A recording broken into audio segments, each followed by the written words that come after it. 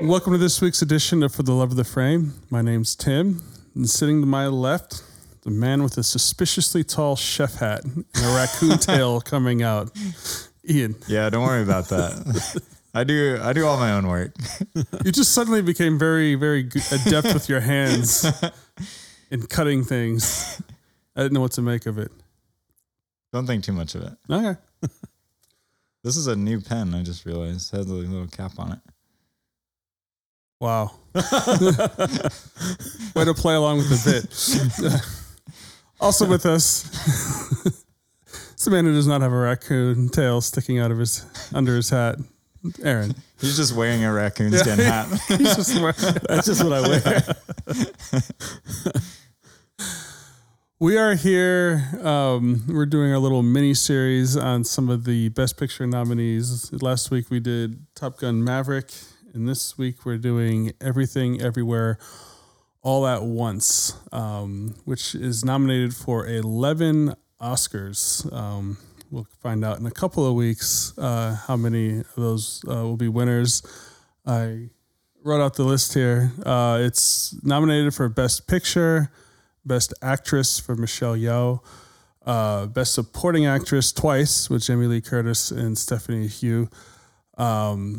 We have Best Editing, Costume Design, Screenplay, Original Score, Original Song. Director and Supporting Actor. Thank you. For the other two. Yeah, so this has a pretty good chance of being the most decorated movie. We'll see how the night goes, but I know it's at least a favorite or co-favorite in several of those categories. And just among the three of us, it's a movie we've seen and have been circling this for a while now. This movie came out, it premiered at South by last year in 2022. Yeah, it had its debut at South by. So it's been out for not quite a year. This is an earlier Oscar. Usually, I think, most Oscar movies come out later in the year. This one came out earlier. And I think was a surprise hit. I was reading it's the largest grossing A24 movie. It hit the $100 million mark and it passed Uncut Gems as the highest grossing A24 movie. And for a movie as weird as this, I think that is a bit of a surprise.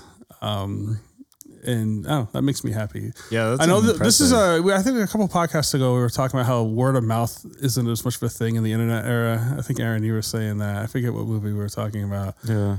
Oh, it was Slumdog. I think you were saying Slumdog it had a lot of word of mouth, and it was before you could just jump on the internet and read reviews or see what Reddit thought if you were Ian. But I think this movie was very buzzy. This movie definitely, I had heard of it. I watched the trailer. I thought, wow, that looks weird.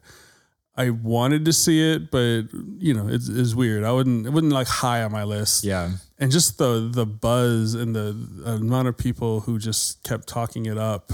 And not just from like critic circles, but just for me anyway, I heard it in a lot of different areas. And, yeah, I don't know. Like, where'd you guys first encounter it? Yeah, I saw it. Oh, no, I meant to see it in theaters, but I never actually did. So I didn't see it in theaters. And I ended up watching it at home by myself one night. And it just blew my mind. I loved it. I have a pretty good, anybody who's ever been over to my apartment knows that I have a pretty good setup. That's the problem. You never invite us. So I guess we'll just take your word for it. It's pretty good. Is it just your phone leaned against the wall? I actually have, it's like in the office. I have like a little holder for my phone on the wall and I can like bring it out a tiny bit. If I'm in the kitchen, I can swivel it over there. It's a really great setup. Put your AirPods in, get Yeah. the surround sound. But then, so I watched it. It was sometime last summer, and then I just went with Tim and his wife, and we watched it in theaters whenever they re-released it at Alamo, which is cool to see it in theaters. And then we just watched it again recently for the podcast. So I've seen it 3 times now, and once in theaters. So you did see it in the theater. I did see it in theaters. Yeah, it was Eventually. just a little late. Was it as good as your home setup? Almost. It was almost as good as my home setup. There's something nice about watching a movie at home. Like, I like the theater, but I don't know. I might like being at home better. I'm the opposite. Really? You like going to the theater? I love seeing things in the theater. Yeah. But yeah, for me, I don't remember hearing much about this movie, and I honestly don't remember like what made me go see it. And but I do remember I saw it with my wife on Mother's Day in the theater, and I was actually trying to remember driving here, like, how did I pull that off? Because she's not. I was kind of wondering that too. Actually. Yeah. Movies are pretty low on her list. I actually think someone told her about this and she wanted to see it, and now it's kind of coming back to me. And I think I kind of grabbed onto that, like, oh, a chance to see a movie together, because it's pretty unusual. And so she was up for it. We went to dinner, and then we went to see this. And Where'd you guys go to dinner? I don't remember. Did you picture on seeing it at Ian's apartment? Maybe you should go to more movies. Was that an option? Maybe if Ian would have made dinner. You want to go eat rice and beans at Ian's house? Rice and chicken. Rice and chicken. But I remember I was telling you guys last night when we watched it again. I just remember I haven't cried like that in a movie in a while. It just hit me in multiple ways, which I'm sure we'll talk about. But this movie really affected me, and I knew, because there's so many different like just relationship dynamics at play and so many generational things. And I knew the mother-daughter stuff would speak to my wife. And I just remember I was like, just tears are just streaming down. I look over at her, tears are streaming down her face. It ended and we were just like, that was awesome. Like, I've seen a lot of great movies, and the Oscars aren't typically something on my radar, but I remember this and only one other movie. As soon as they ended, I just remember thinking, this is the best picture this year. It was this one and There Will Be Blood. I remember I saw that, and as soon as it ended, I was just like, it's just everything that I like. Which is impressive for this one too, because it was so early. Yeah. Right. And I was curious about that, like what else would come out, and if it could. It kind of felt like, at a horse race, a horse gets a big early lead. Mm-hmm. Can it hold it? Can it hold that lead? I was like, this is going to be a massive lead, but I was curious to see what else would come out. And I think there's some genuine competition, and I think we'll talk about those in some more podcasts. Yeah, but this is still my favorite. There Will Be Blood didn't win. Yeah, so ominous. That doesn't bode well. I'm so sorry.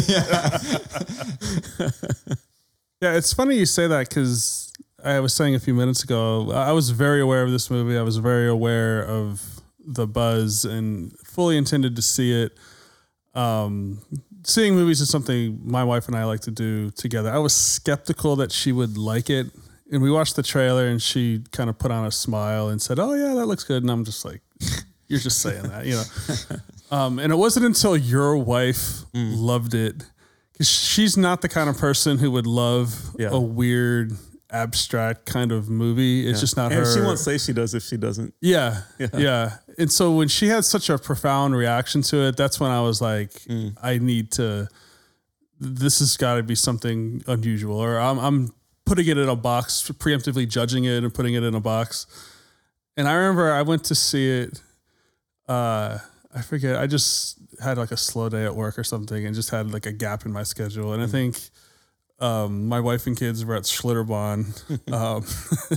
That's what I had. Yeah. Anyway, and I was at the movie was like almost out of theaters at that point. This was in June, and I was one of two people in the theater. Like I was bummed because I was the only one in the theater, and then right before it started, another guy came in. I was like, duh.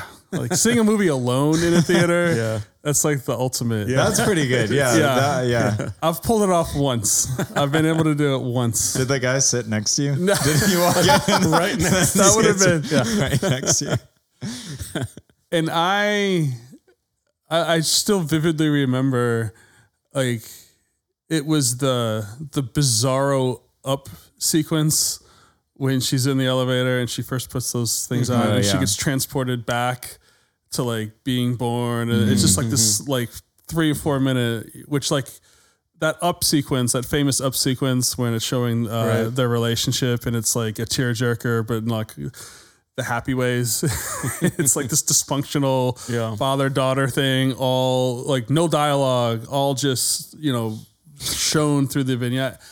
And it just like, I don't know, it was powerful. And even I didn't even have like a personal connection in the, it wasn't my story, but I just grabbed me. And for the rest of that movie, I had like I was glad I was alone except for that one other guy. And so I just like, I remember texting my wife, like as soon as I got out and I'm just like, she's at Schlitterbahn and I'm like, just random stream of thoughts, these like 3 paragraph texts and just, you know, and it was just like, we got to see this. And I had heard, we had visited or had lunch with my mother-in-law. She had seen this 11 times in the theater. Dang, that's 11. I think it was 11 times. Whoa. Which was another curiosity. Is she much of a movie person? No. Is she okay? So this just and she went over and over and over and over and over. And so 2 days later, I went and saw it again with my wife and at the Draft House, and it was like it was an yeah. I don't want to embarrass my wife publicly, but it was she had a reaction to the film. And then so I guess this is a long-winded way of saying I saw it 3 times total in the theater and then once now at home. And I still get things out of it every time. I think the first couple times, so many personal reference points between my family, my wife's family, and just people around us that it was overwhelming from like that perspective. And then the last couple of times, like that part's been more muted because you just can't keep going back to that well without it, you know, diminishing somewhat. Right. And so I think just more of the straight up looking at it critically the way I would any movie without as many personal reference points. And so it's almost like rediscovering it and or appreciating it in a different way, maybe. And so I don't know. It feels like there's so many riches for me anyway. Like there's so much going on. It's overwhelming at first. That's part of why I just admire the film because it's overwhelming, but you can go along with the ride. I never felt confused. Yeah. Mm-hmm. And maybe I'm just the kind of person who doesn't feel the need to like pin down time travel or jumping or multiverse and the physics of it or I'm very easy to suspend disbelief. I don't care about that. And so from just a storytelling device, I just accept it. And it just, I feared, I think going in that it was so abstract or so kind of, I tend not to like multiverse stuff or I know this isn't time travel, but time travel is not one of my favorite storytelling tropes because it's just, you end up getting these weird spots of, it just isn't like satisfying to me. But this just worked for me. And I know you guys feel similarly. And so maybe like, as we kind of get into it more, few movies have a better title or like a fitting title as Everything Everywhere All at Once. Like, even trying to talk about this movie, it feels like it's Everything Everywhere All at Once. Yeah. And our task before us is to try to pull apart some threads. And so I don't want to over direct it. And so I think we all want to get into some plot points and what the movie's saying because there's a lot there, but there's also a lot, and I know we were talking a little bit last night, but just some technical aspects or just there's so much to admire about the film. And so I just wanted to just pick your brains, like just pick one thing or a couple things that you just find interesting, you know, not really getting in yet to the story part of it. Yeah. So when I think of, like I said, There Will Be Blood and then this movie, they both like, there's a lot of movies that are great at multiple facets of like great filmmaking. And I think this, you can see in the nominations, you know, directing, acting, editing, costumes, music, screenplay. And I think that's one of the reasons to see this movie and why it is one of, like we were saying last night, like it's going to be one of the best of the decade. Like it's going to end up being that. And it just nails, you know, we were talking the camera work and the way that they edit and use, you know, the medium of film and motion picture to as part of like the storytelling. There's it's not just like cutesy tricks or like, look, this is cool, look what we can do.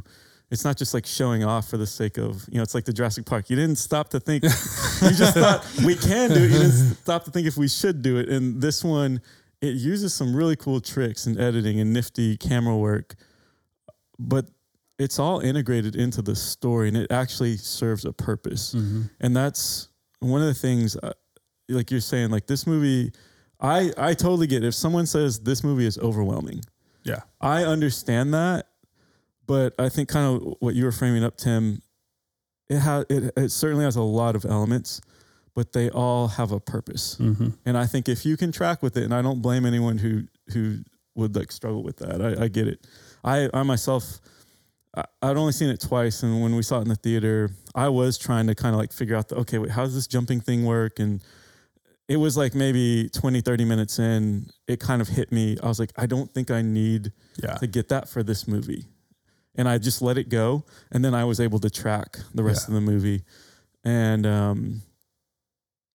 I think that's what I would, if you find this movie overwhelming, you know, to the best of your ability, kind of pick a thread and then, you know, like let it kind of lead you through the movie more than trying to like, okay, what is this jumping thing? And why is it like all these different, why are they doing all this weird stuff? Yeah. Cameras, like, there's different elements, but yeah, I guess like you were saying, the kind of technical elements of it, the editing, it's incredibly well done. And I love how it's integrated into the telling the story itself. Yeah, I noticed one shot in particular, and I didn't notice it the other times that I've watched it because there is so much stuff. I mean, I feel like I could watch it again tomorrow and probably would pick up on new stuff. But there's one part where the camera kind of lingers on these stairs for just a second, and that's like a huge setting for a later part in the movie. And I didn't realize that before. I didn't even realize that it's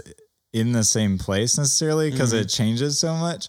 But there's a part where it just lingers it's just that like just long enough it's a little bit longer, but if you're not really looking for it, then you won't notice it. And it's just little stuff like that is so incredible. But I mean, I agree with all that stuff. I think that there's so much that they do so well. And I think for me, I feel like everything that they put in this movie, because it has a lot, like it has a lot of this like kung fu kind of action and like, but they do that really well. It's not like they feel like that's done cheesily. And then they have like the dialogue is done really well. And even like even the multiverse stuff, it feels like every aspect that they tried to put into it, they worked really hard on. And I just really appreciate that. It just seems like every single thing, it's like every single frame of the movie was thought out, which is incredible for a movie that's over 2 hours.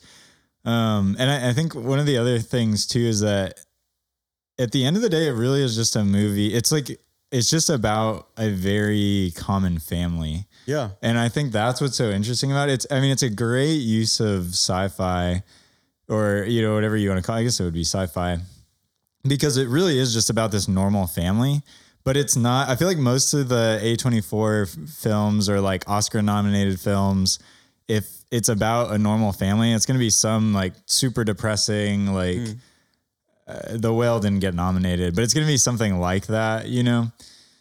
And this just, it doesn't feel like that. It's telling this like huge story, but at the same time, it's really this like very small story about this family. And I think I really appreciated that at its roots, it's actually telling something like very relatable, very simple. And it's using all these kind of crazy storytelling devices to do that. But at the end of the day, it's about people that we can really relate to. I mean, whether like you're from a different country or not, like I think just a lot of the struggles that they have are things that we can all relate to, because a lot of it is like relational in the family or like close to the family and just kind of trying to get by, really. And I really appreciated that they're able to highlight those small things, but then kind of blow them up like they feel like they're such a big deal in our lives whenever we're dealing with stuff like that. Yeah, I agree. Like the craftsmanship all around is just marvelous. And I think that you appreciate it the more times you see it, because you can really dial into the details. Once you know the plot, you understand where it's going, you're just freed up to just pay attention to nuance. And it holds up. Yeah, it's just all these really little things. Like every little thing is thought about. Every little, I mean, there's just tons of placement and things that if they weren't there, no one would have mattered or no one would have cared or noticed. But it's just like that labor of love. Yeah. You know, and like, you know, just we were talking even last night about just, you know, when the rapid editing of all Evelyn's faces and all these different, you know, probably 200 images in the span of 2 seconds. At least, yeah. Right, at least. I would guess like 1,000 or something. Yeah, maybe when I get to my 15th viewing, I'll get I'll get the counter out and I'll go frame by frame. You know, and it's just like that's a lot of work. Yeah. To get the makeup and the get the look, to do it, costume, a snapshot, and then okay, next and you do it. I mean, that's probably days, if not weeks, of work for a couple seconds in the movie. But it's saying something, and it's there, and it's almost like there's a vision, and they're going to go about doing it, and even if it's sort of painstaking or inconvenient, or maybe we go 50% here, and it's you know, we can live with that. It's like you get the feeling that they just went all out, and not necessarily blowing out the budget, you know, but just all out from we're going to tell the richest version of this story with the tools and means available to us. We're willing to work hard to do that. It felt like a labor of love. And I think in a lot of ways, like the highest compliment I can give, it's almost like what you're saying, Aaron, like when you saw it, like I marvel at the mind in the creative mind. Like I don't have that remotely in me. Right. And in a certain way, like I'm not a filmmaker, so any movie feels like a miracle to me.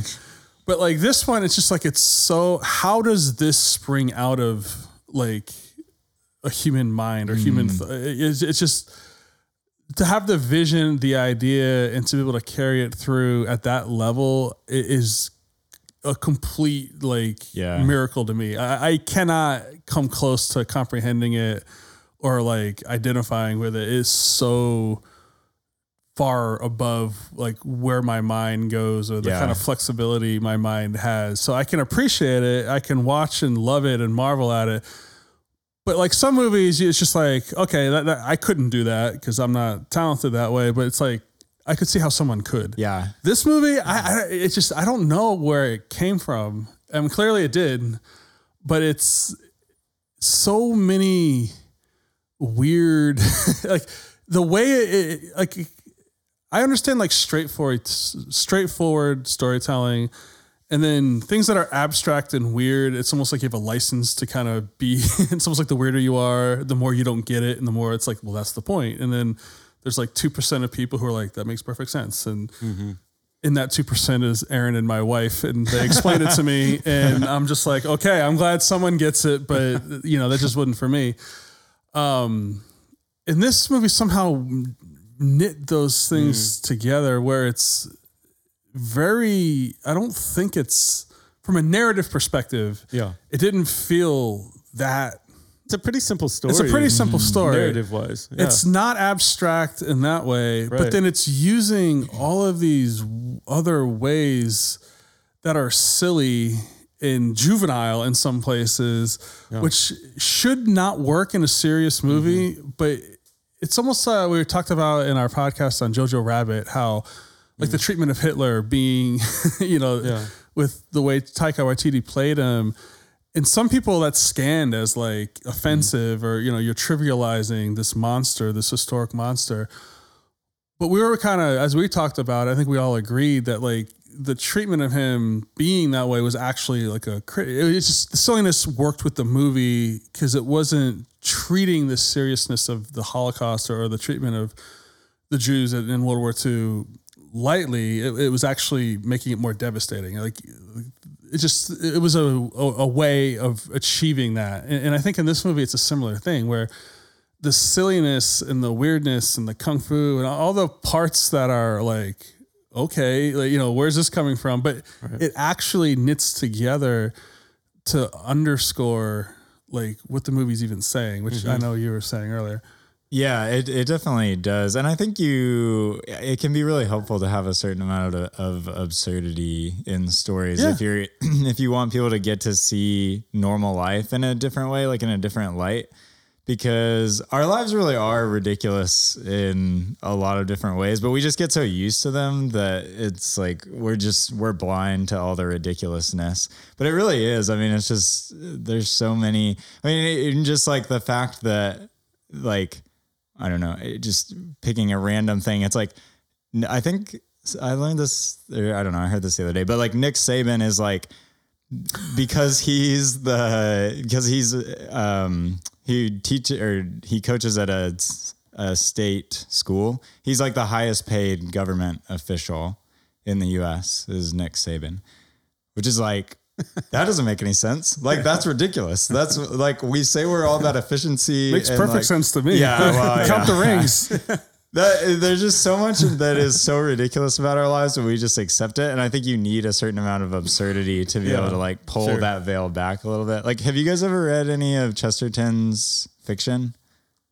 Yeah, No. I have. The Man Who Would Be Called The Man Who Was Thursday. Thursday. Yeah, I just read that a couple days ago. We'll have and to talk about it. Yeah. I read one of his other ones a few years ago, and I love them, but they're so weird. Yeah, they get weird. They get super weird, but he's kind of doing the same thing where he's pulling them in this absurdity to make you look at your own life and realize that like, oh, all these things that we think are normal, they're actually really weird if you think about them. And that like unlocks something about your normal life and makes you look at it in any way. Yeah. Something I was thinking listening to you guys, and it's what we've already said, but maybe just a different angle on it. Like so much of movies, it really is this like collaborative process. It's one of the more collaborative arts where you just have, it really relies on multiple creative people, multiple artists making something, and then it all kind of coming together. You have the acting, the music, the costume, the set, the directing, editing, all the cinematography, camera work. They're all like exercising their creativity in different ways, and it all has to come together. And I feel like most movies, there seems to be one like it's about the directing, or it's about the acting, or it's about, man, the visuals of this movie are incredible, and it seems like most movies, there seems to be like one of those that's kind of like the centerpiece and everything supports it. And this is, in my opinion, a rare movie that it's like a super team. It's like they're all kind of like doing their thing at a high level, and you could point to several of them and be like, this is an incredible example of this aspect of filmmaking. And it's not like there's one kind of like lead and the rest are supporting. It's like they all. It's hard for me to pinpoint what I would say is like, what is the best aspect of the acting's incredible, the directing, everything we talked about. Yeah, looking at that list of nominations, it's it would be my pick for Best Picture, but I wouldn't be outraged if it lost to Tar or Banshees or whatever. Right. But like, I think I would be legitimately like outraged if it doesn't win for editing. Yeah, if it doesn't win for original screenplay. Like some of these, it's just like I don't even. How could it not win? Yeah. It's just And it, like editing and screenplay, and I'd have to look at the directing category again, but like, to have the overarching vision, and then to see it through, like it's a marvelous directing job, especially when you consider it's two people, and those two people having to work together, like and to be cohesive. It's not an easy movie because I feel like this movie is walking a tightrope. And if it was a nudge too far in like 15 different directions, I would hate this movie. Yeah. And I feel like it just perfectly like right through the eye of the needle and hit it perfect, like note perfect. Yeah. And it just makes me marvel because they swung for the fences and they took a lot of risks and a lot of, it's not just a couple of decisions. I mean, there are probably 200 different calls that they've made and every one of them paid off. And I just feel like that's so rare. Yeah, I feel like it all landed. Yeah. It feels like a masterpiece. Like it feels, I was thinking that while I was watching it last night. I was like, man, what are they going to do now? Like, how do you follow this up? I'm really interested to see what they come up with. Yeah, I was reading a little bit, like it debuted at South by last year. And, we sometimes forget like actors shoot scenes out of sequence and they're the actors. They're not the visions behind it. They're not the creative force behind it. Yeah. They get lines, sometimes they improv, but they're actors. And Jamie Lee Curtis was saying like she went to the debut and she saw the movie and just like started crying and then told the director Daniels was like, I get it now. Because I think she was like, imagine being Jamie Lee Curtis. Think about her parts and what she was doing. Deirdre, and just she's hot dog fingers in one lady. She's got a big black circle with stapling her forehead. I mean, she's doing all kinds of crazy stuff, and not knowing all the other pieces because if she's not in the scenes or maybe she's read the script, but but it just shows that like the process of making it, but then the editing and the directing decisions as far as like composing the film, what to keep, what to cut, how to, what camera angles to pick, all that process, like she wasn't part of any of that. Right. And then she saw it and whatever doubt she had acting or that's to it, it landed. I just thought that was a neat little anecdote. That is cool. Cause there's a lot going on besides just saying the lines or just the acting part of it. Should we get into it now? Yeah. Like, I feel like we just talked a lot about how it's really good, but we haven't really actually said like this movie that much. Yeah. In case you haven't picked up on that. It's time to rate. Yeah. Well, again, it's almost a hard movie to talk about because it's and I do think it's a challenge we've learned about ourselves when we admire a movie. It's harder to talk about in some ways. I do think this movie, it's a father-daughter, mother-daughter, and husband and wife movie all wrapped at once.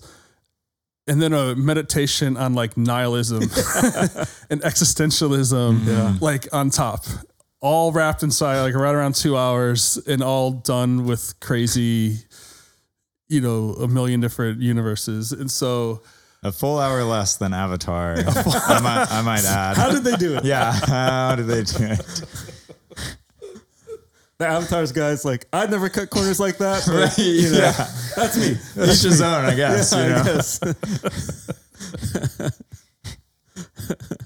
And what if Avatar wins Best Picture? That's not a universe I want to live in. I'm going to jump to another one. That's the darkest timeline. That's the darkest timeline. That's when we've made all the wrong choices. We live in a universe where Avatar wins. Oh my gosh.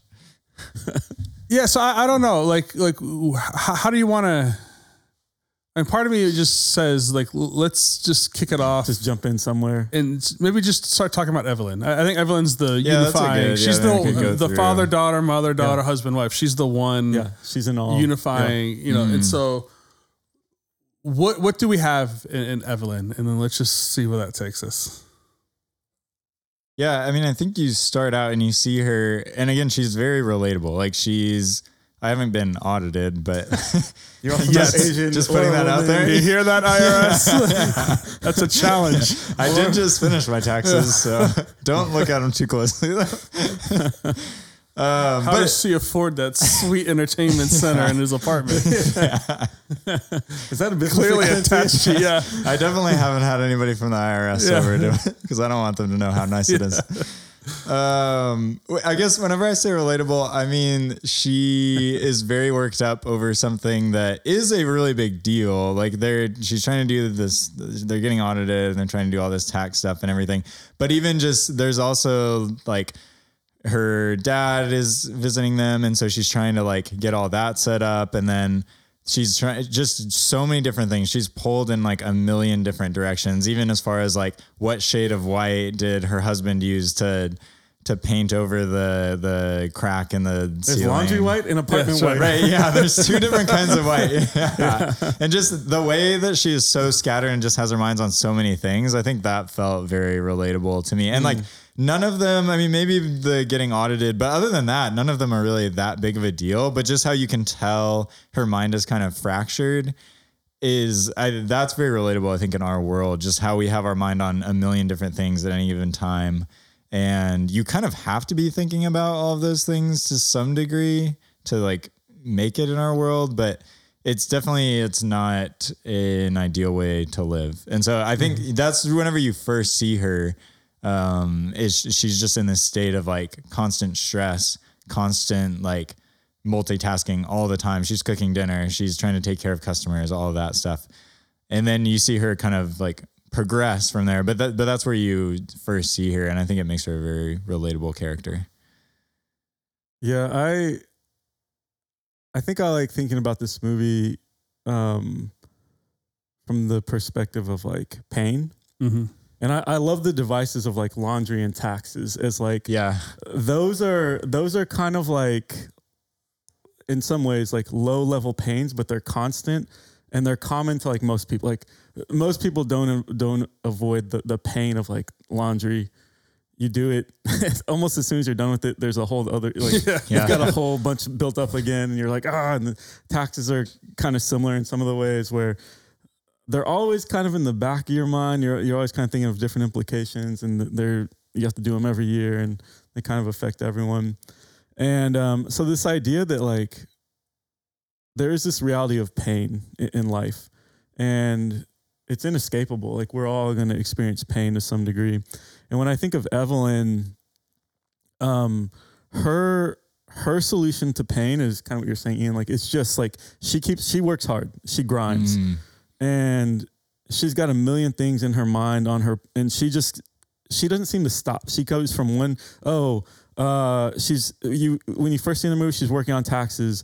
Then she starts thinking about, Gong Gong's waking up. Like we got to start making him dinner. She goes into dinner. Got to figure out dinner.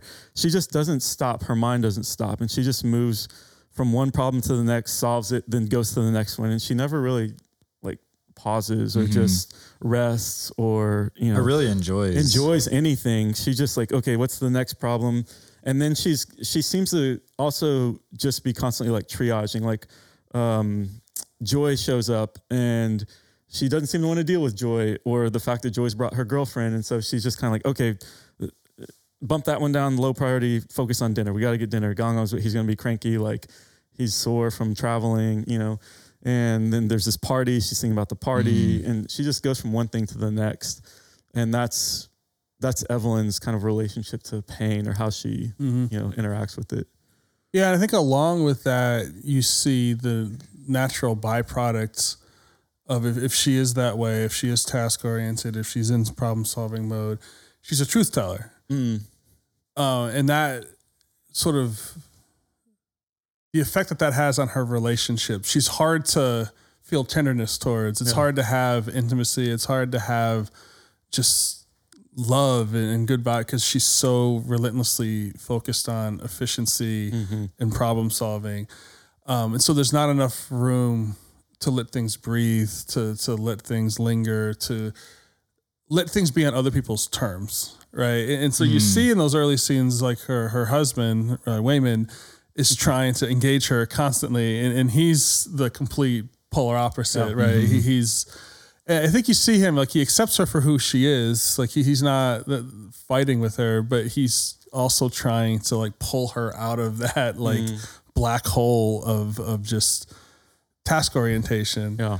And it just sets up beautifully. I think one of the things I admire about this film, like I'm a tried and true dogged like character person in movies. I love characters, and to me Evelyn's one of the best sketched characters I can think of across any movie.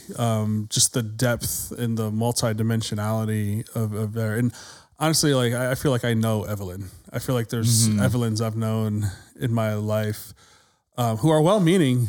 That's the thing. Like she's not a monster. No. Like I do find her likable in its own way. But it's like I also see how she alienates people in her life, and you see primarily she's alienated over many years, over many small instances. She's alienated her husband and she's alienated her daughter.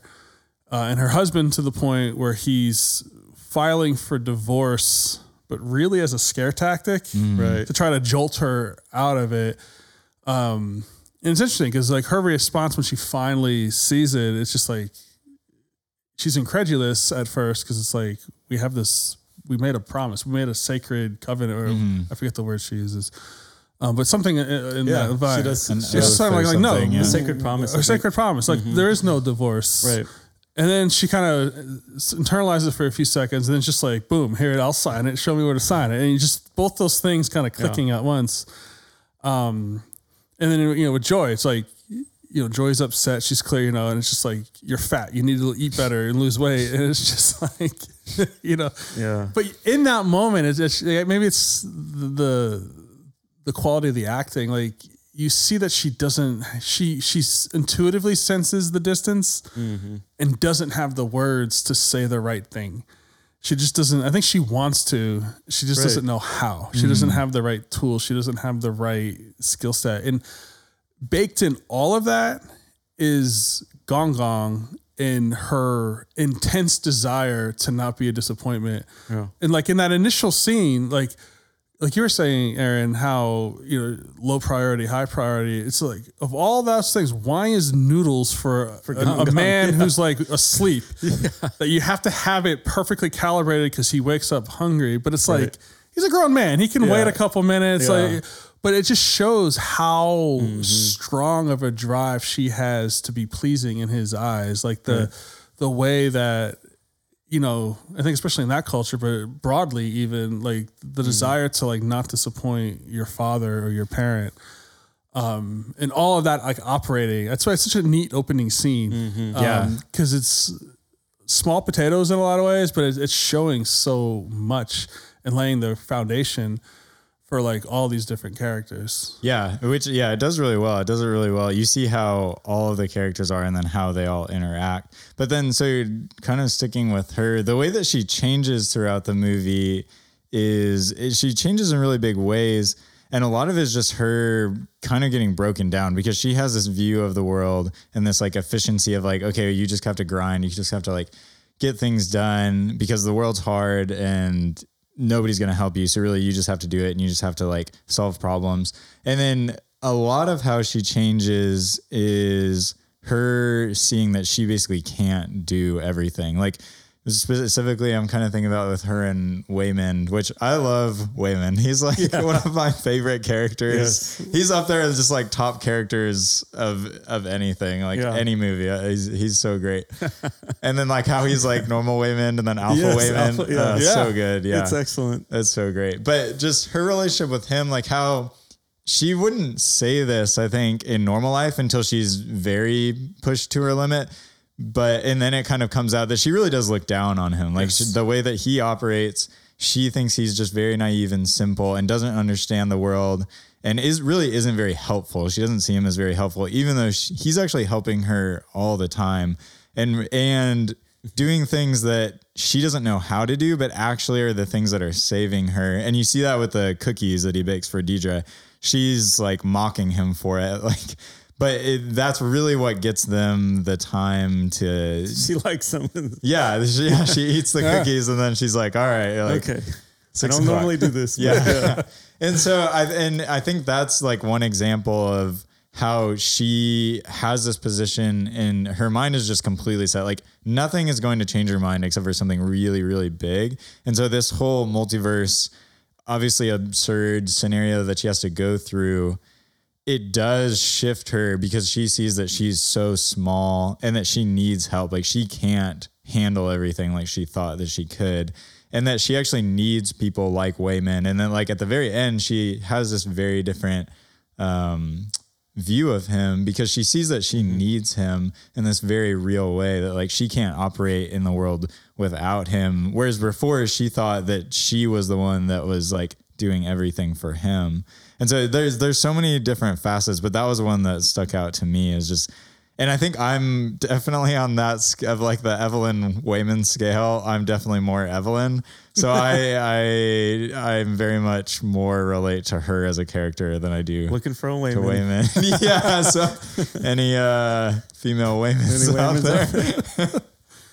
Yeah, no, I do think it like it is one of the beautiful things that hit me last night. I think the first time I watched it, I was more focused on the kind of parent-child dynamics. And watching it last night, I was much more in tune with the marriage, husband-wife things.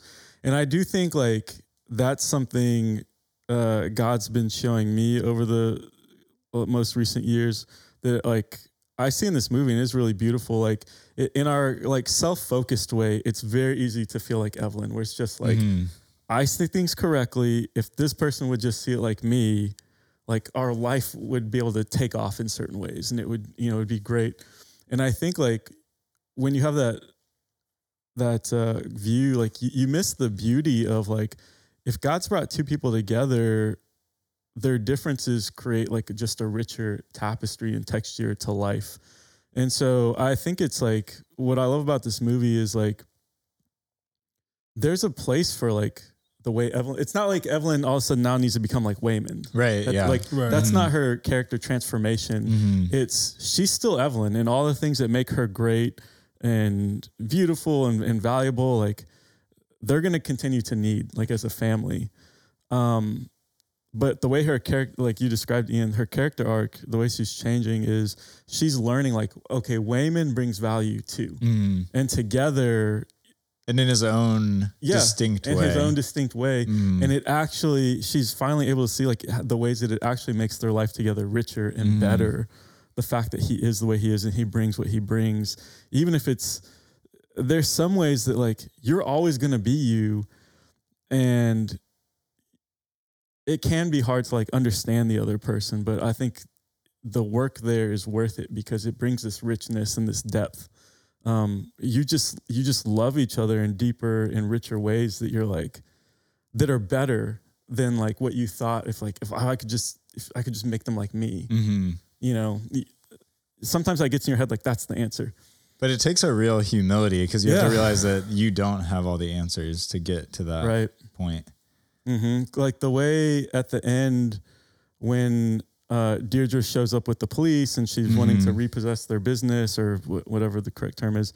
Evelyn's just like, let's go, let's fight. Yeah. Like, and Wayman like pulls her to the side and Deirdre's like, okay, gives him like a week extension. And Evelyn's just like, what did he tell you? Like, what did Wayman tell you? You know? And she's like, I don't know. He's just a nice guy. Just kind of like, I don't remember exactly, but I don't think he said anything particularly like you can go. Yeah, no, it's one of the things I took notes on because it's one of the small parts in the movie I admire. Yeah. He doesn't come with, oh, I did this and this and this and it worked. Right. He says, I don't know. Right. That's yes. He's just being himself Wayman. and he's just talking and he's connecting with her and he knows that she also has pain and he's relating to her not as an IRS agent who's a threat to his business, but as a human being who needs kindness and joy and love. And, you know, he has a certain relationship with her. He can't provide all that, but he can bake her cookies. He can treat her with respect. He can, you know, and so it's like quote unquote worked, but it wasn't from a place of manipulation. Right. And so he has no idea. Right. It's just his blanket orientation. Well, but I think the biggest thing that changes, or at least this is the way that I took it, was that he tells her about the divorce. Yeah. I think, that's like the Which, kind of again, thing I don't that think it was switches. manipulative. No, yeah. It's not, He was just kind of telling let her, me yeah. play He's on just her connecting with heartstrings. another human. He's just the way being that he like, always does. because at this point, and I know it's confusing because of all the timelines and all the jumping, but like you have these kind of at best confused tax thing, at worst tax cheats, just, they're business expensing karaoke machines and kind of some dodgy, maybe a lot of it's confusion, but whatever. Like Evelyn's not, or Deidre's not making it up. Like Right, the difficulty. And so, she's been giving them, and then Evelyn just flat punches her in the face. Right. Now we know in the movie, she thinks it's this weird, but in the timeline of like the Deirdre is just getting assaulted.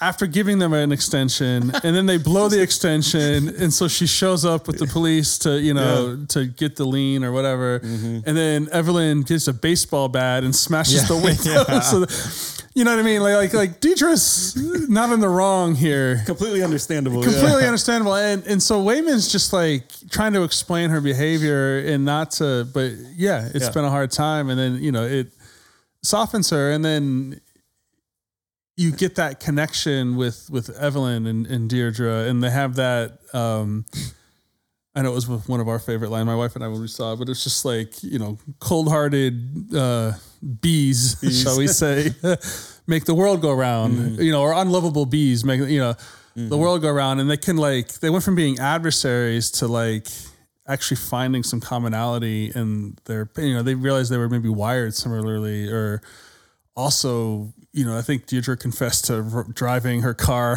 Right. Or something. Like somebody's kitchen or something. It's just like, I've been there. I've lost touch with, reasonableness and, but it brings humanity. And then from that place of humanity, there can be connection. And so it was just a great way of underscoring, like when Wayman says that he fights with kindness, that he's not naive. And Wayman goes through life knowing he's being misinterpreted as weak and as silly and as non-serious. He's the one who puts googly eyes on everything. No more Google eyes. And he knows that he gets a certain amount of contempt, especially from his wife, for it. But it doesn't dissuade him because he believes deeply that this is how he fights. And he knows he doesn't have it in him to be that direct, harsh thing. But it's not that he doesn't care, and it's not that he's unaware. It's that he's intentionally being a certain way to try to fight for good and try to fight for the betterment of him and his family and the people around him. And it was just a really neat, in my eyes, depiction of it, of where you have the verbal explanation and then the demonstration of it. And the way the story's being told, they're woven together, it's interspersed. And it's just very effective. Yep. Yeah. That scene, the first time I watched it, the scene where they're in the alley and he's explaining all of it, that was my favorite scene. That was what really stuck out to me. When she's the actress, the movie, and they go out. Wayman. CEO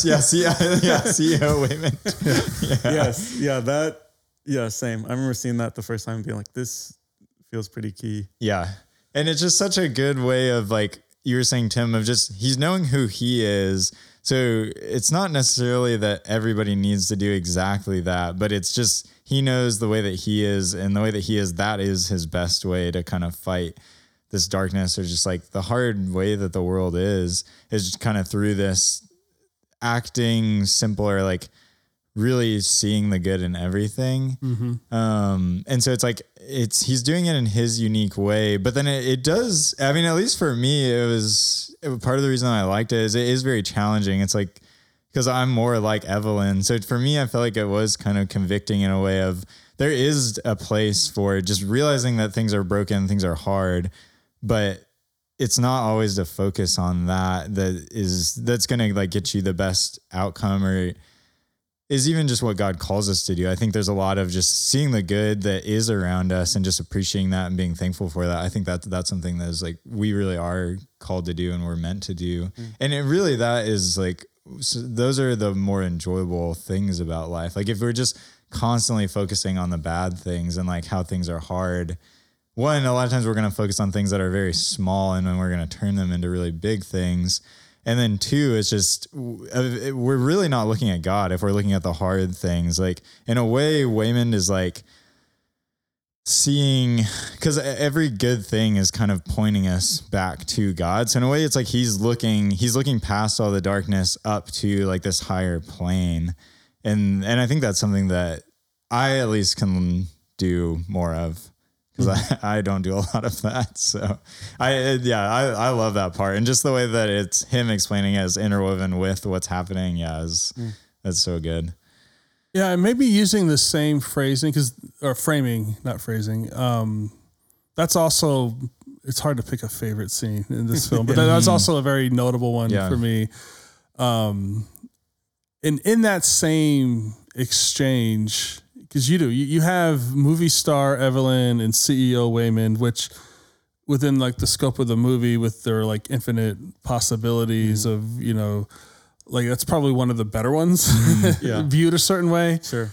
And one of the last things that CEO Waymond says to movie star Evelyn is that like, because they never got together, right? The branch happens when she turns him down, and then she gets mugged, and then finds the kung fu teacher, and then Pinky Kung Fu, and all that. It seemed like that teacher was there, and I'm like, she was, but she didn't help. She was, oh right, Everyone was just like, I want to follow you. I'm like, why didn't you help me? That's what I'd have been like. It's part of the training. I just got mugged. She probably hired the mugger. It was all a scam. It was all a scam.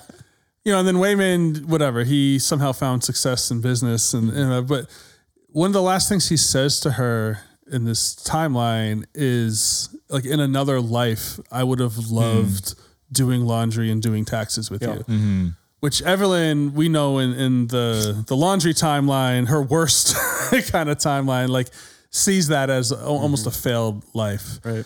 And so I guess using even the same framing, but maybe exploring the topic or the idea of like regret or that like infinite possibility. Because I think for Evelyn, that's a core feature of her character. And even early in the film, and I don't think I caught this the first time or two, but like in all the chaos of the laundry and just dealing with the whole laundromat in that first little scene, at one point she actually breaks away from the craziness and all the task orientation, and she looks at the TV, and there's the TV show of like the Indian princess dancing or whatever, like, and she just, it's a moment of escapism. And because Evelyn's not given to daydreaming and escapism, she's very task oriented and efficient and all those things.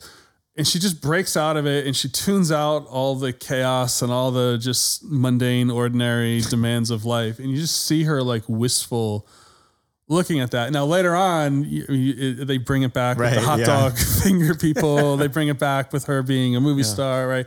Like you see that scene coming up in a bunch of different timelines, but it shows like she has regret. Like she...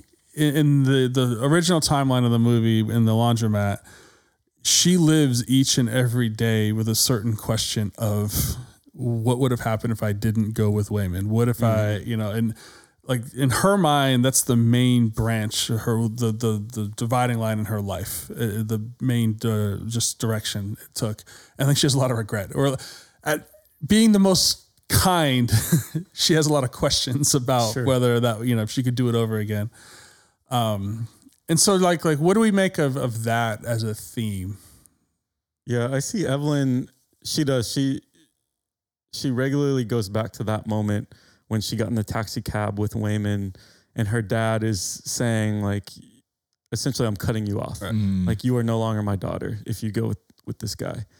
And I think at that time, Evelyn was like, this is exciting. This guy's exciting. We're going to go do something great. And almost, we'll show you, Dad.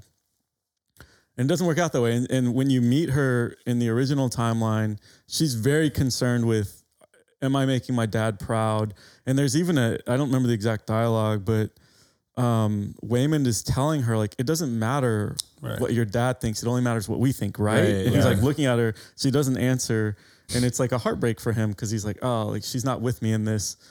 And I think one of the ways that this theme plays out, one of the things the movie is saying is that Evelyn is primarily trying to derive like meaning, significance, like externally, like specifically from her dad.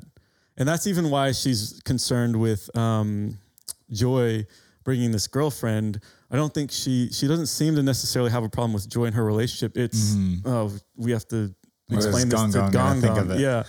And so she routes like almost everything through Gong Gong and just what will he think? Will he be proud of me? There's even, you pointed it out, Ian, when we were watching, but in one of the timelines where she's a singer, there's like pros and cons or something. Yeah. And one of the pros was dad that's proud or proud dad or something like that. Yeah. So it's like the abilities that she gets. Yeah. And one of them is proud father. Proud father. Yeah. So it's like the movie's showing you in subtle ways and not so subtle ways, like the approval of her dad is everything to her.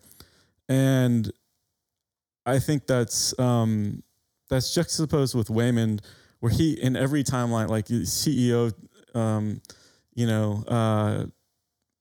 Waymond, his orientation is he just wants to connect with Evelyn. He wants to be one with Evelyn. And if he could have that, like that's like he's winning. And it's not, because I think she even says like in the CEO timeline, she's like, you were supposed to be poor in America. Yeah. How did you do this? And he's like, I don't know. Like he did. Right. Like he's like, I guess I got lucky. It's kind of like the end scene where he's like, I don't know. Like, I don't know how it happened. Like I just got lucky. And those kind of like external measures aren't the things that he defines himself by. And he really, in this movie, Waymond really is seeking, he just wants to be with Evelyn. He wants to be one with her. Yeah, which is funny too, because there's almost just whenever you're talking about that, there's a question of like why Evelyn? Like, it seems like she's so hard to be with. Like, why? But I think like that's part of love. Is it's not necessarily rational all the time. It's just there's something about it where it's like you just love somebody and they're obviously gonna have faults, but like you just love them through that. That's part of what it is. And so the fact that you see all these sides of her, and like she does have those really great things about her, but then she is really hard in some ways. But the fact that Waymond, who's so soft in all these ways, like is like wants to love her in all these different timelines is really beautiful. And yeah, like with the regret, I think the way that Evelyn changes, like at the end, because she does. Like at the beginning, whenever she first finding out about all the multiverse stuff, she sees that timeline of CEO Waymond and movie star Evelyn. And she sees that and she's like, wait, I have to go tell my husband about how amazing my life was whenever we didn't go together. Yeah. She's like, Alpha Waymond, go away. I need to go talk to my husband to tell him about how amazing it was whenever I didn't come to America with him. And she's just like, I mean, it's obvious that she had this quote, like, what if question. Yeah. And now, because of the multiverse, it's kind of been answered. And that was obviously only one multiverse. So it's like, it doesn't necessarily even work out that way. But she has that question answered in a way that she really likes and is like, I need to tell Waymond about this, that like, basically he was wrong and that I was wrong to go with him. But then at the very end, you get this really sweet scene with her and Joy, where she's talking, Joy is kind of saying like, and this is after she's been fractured and there's all this stuff, but basically she could kind of live in any Evelyn that she would want to. So in any multiverse. And she's saying like, I just want to be here with you. Like I want to live with this family, like over the laundromat with Joy and Waymond. And Joy says something like, well, you could be like anything anywhere. Why, why would you want to be here?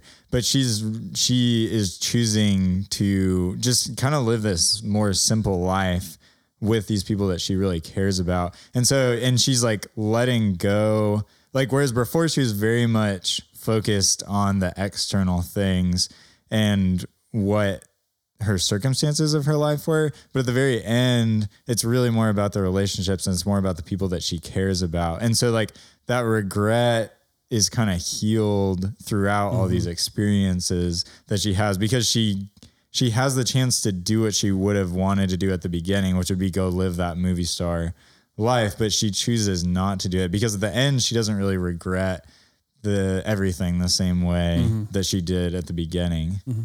Yeah, I think it's interesting that the movie shows throughout the thousands or millions of different timelines that Evelyn and Raymond, like there's like a bond. Or there's still, yeah.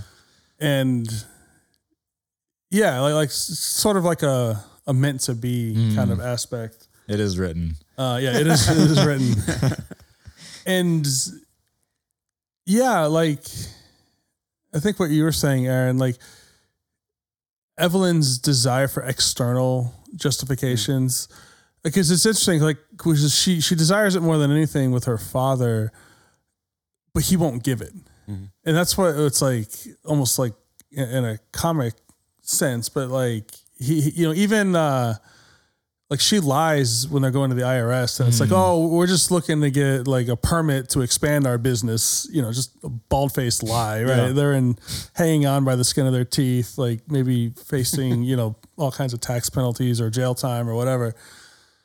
And he's just kind of like, laundromat, more laundry. He just not impressed. Yeah. And they could have a chain of 500 and be fabulously wealthy. He wouldn't, because he's mad that she defied him all those years ago. And so nothing that she could do would ever heal that. He's trying to show his disapproval and the more he's doing that, the more she's trying to earn it. And as she's trying to earn it, she's hurting the people around her, namely Waymond and Joy. And yeah, it is that transformation, and it's showing, I think, like the power of contentment, because Waymond is content, and maybe they're living a sustenance existence. Maybe they're always on the razor's edge of bankruptcy. Yeah. Maybe it's a rundown laundromat and they have tax problems, but like the film interposes these scenes of like Waymond like running around after like toddler Joy, or like him putting the googly eye. Like he finds joy and fun and lightness in mundane, ordinary moments, and he makes bonds like with that biker bearded guy. That's he's like doing my favorite the dancing. Part. I love it when he's dancing with him. That's he so just funny. finds humanity, and he finds meaning and love and kindness and just life-giving things in the same spots that Evelyn looks and sees kind of bleakness and lack of meaning and just disappointment written all over. And like they're beholding the exact same thing. And Raymond is actually finding life, and Evelyn is finding just complete barren despair and like wasteland. And I always think about, it was in one of our kind of Sunday gathering things, maybe a month or so ago, but this quote from Dallas Willard has just stayed with me, where it was just one word to describe Jesus, and there's 1,000 different words you can think. And he said, relaxed. And that's so fascinating to me, because that's never a word I would have come up with. Right. I would have picked 1,000 words before that. And I love that description. Yeah, it's pretty great. Because of what it means to be relaxed. And I think Waymond kind of embodies exactly that. And it doesn't mean he's relaxed and that he's above stress or that he cares. He cares. Yeah, he's invested. But he finds like the beauty and purpose and meaning, and there's a contentment in life that other people would see as maybe not the greatest life, and he wouldn't want it any other way. And that's why the movie star / CEO, when he's basically like, yeah, it's cool that I'm rich. It's cool that you're famous. We could be a power couple together. Because she's immediately drawn to him, right? She rejected him all those years ago. She sees him on the staircase, and she's like drawn to him. There's a bond that will do a lot for you. I'm like, his hair looks good. He's in the suit. I'm like, CEO Waymond's looking good. And you have no doubt, because you've watched the movie, that he means it when he would gladly exchange the decades they had apart. With him being a CEO and her being a famous actress, he would gladly go to where they're both nobodies and poor and struggling, but have each other the whole time. And I think Evelyn, to your point, Ian, is like her journey there is a journey in learning how to be content. Yeah. To not have to be dissatisfied because her father's judgment, to not have to be dissatisfied because she needs these external validations, these external like markers of success or worthiness, that her life matters.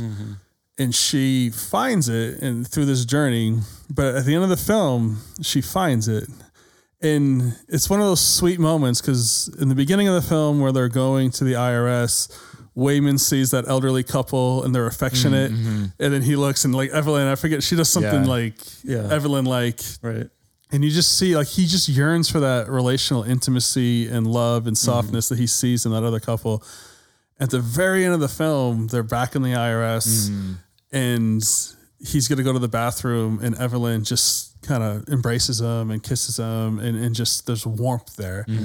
And they're about to face the IRS. Like their problems aren't solved on that front. Yeah, I like that. But she's content and she's learned to see the beauty in the ordinary things and that it's not a wasted life. Like she has a devoted husband. She has a daughter. She has riches and things that can't be measured in money or a bank account or titles or professional success, but she has things that I think old Evelyn didn't count as worthwhile or just took for granted.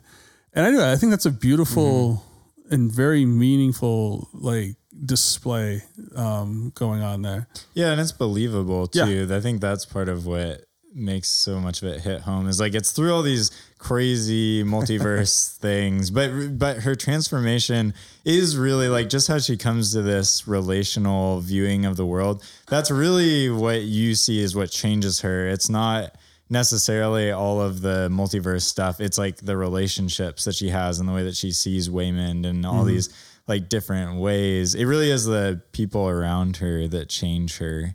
And yeah. I think the movie's absolutely saying what you guys are saying because Joy and Evelyn, when Evelyn gets to this point where she is able to be, everything everywhere, like Joy, and kind of gets that fractured state, Joy's like, telling Evelyn one of the reasons that she just wants to like end it all is that she only gets a few moments where anything makes sense. And that's what Evelyn says to Joy at the end when they're in the parking lot again. And Joy's like, why would you because Evelyn's like, you are gaining weight. You are like, all these problems exist. Like she's not ignoring the problems of life, but she is like, and so then Joy's like, well, why would you choose to be with me? And I think it's the same dialogue that's happening with Evelyn and Waymond, just more unspoken. But Evelyn says, because even if I only get a few moments where it all makes sense, I will hold on to those tightly, and I think that's what Evelyn is learning through all the different multiverses with Waymond as well, where she's like, the solution isn't the absence of problems or the presence of like wealth and success. It really is like, when she's movie star Evelyn, her bright spot is like in this alley, like having this conversation, connecting with CEO Waymond. And I think she's learning. It's like shown and told. Right. And I think that's like you're saying, the connection to Jesus there is like, he didn't have an easy life. Like he suffered a lot. He went through a lot of pain. But he was a content man. And it's not because he ignored problems or he just overlooked pain or tried to escape from it. But he had the ability, which anyone in Christ has by the power of the Spirit, to gain contentment in those moments of like, it does make sense. It all makes sense. And I think that's I think the movie's trying to grasp at that principle. Like they see some truth and they want to grab a hold of it. It makes sense. Yeah, it is interesting. Like you were saying, Tim, it is talking about nihilism to some degree. And so it doesn't like bring in a lot of the answers to that, but it does talk about at one point, like how whenever Joy turns into Jobu Tupaki. Chewbacca. Yeah, Jojo Chewbacca. I love all the different names. Yeah, that's pretty good. That's such a good joke. But whenever she turns into her, she like sees everything, and then because she sees everything, she can't see any meaning anymore. And there's some line where it says like there's no morality and there's no absolute truth. So even though I thought was interesting, it kind of hit me whenever we were watching it yesterday, because it doesn't say what the absolute, like it doesn't ever try to push at like what this absolute truth is, but it does very much display this character in despair, who is trying to destroy, or not even trying to destroy everything, but just doesn't want to exist anymore because she's despaired so much and doesn't really care what she does to the world around her. And part of her getting to that place is denying any sort of absolute truth, which I think is pretty interesting. Yeah, because I mean, that's somewhat countercultural, honestly, in at least in America right now. And so it's an interesting, and I think it doesn't make a huge deal out of it. And it doesn't really push that super hard, but I did think it was super interesting that they're essentially saying there is some absolute truth. They're not trying to swing that hard to say this is what it is. Right. I mean, I think they would probably say it's something like relationships and loving other people, but I think they know enough to stay away from saying definitely what it is. But they are saying no absolute truth is bad. Yeah. And I think to me, that's the power of like the Rock scene. Yes. Yeah. Because the Rock Joy, I guess, it's like, I think it's the closest that Joy feels to like that detachment from everything. Yeah. She's like, nothing, we're just rocks. It's quiet. Like, this is the closest I can get to just total like absence of morality and truth. And it's just, I'm just a rock. And then Evelyn is still trying to like scoot her little, I still want to be with you. I still want to end. It's powerful, like, because it is. I think it's that wrestling with that, what you're saying, like in that rock scene. Yeah, and I love those scenes. That's a great scene, man. That's up there for best scenes in this movie. Definitely, and like you can almost divide the movie in half of like a focus on the relationships and then the focus on like the big picture philosophical questions. Yeah. And so moving into that side of things, like. I do. I love the treatment of it because so often you're nihilistic, bad guy, villain figure. It's almost just this, I'm going to wipe out, like Thanos or, you know.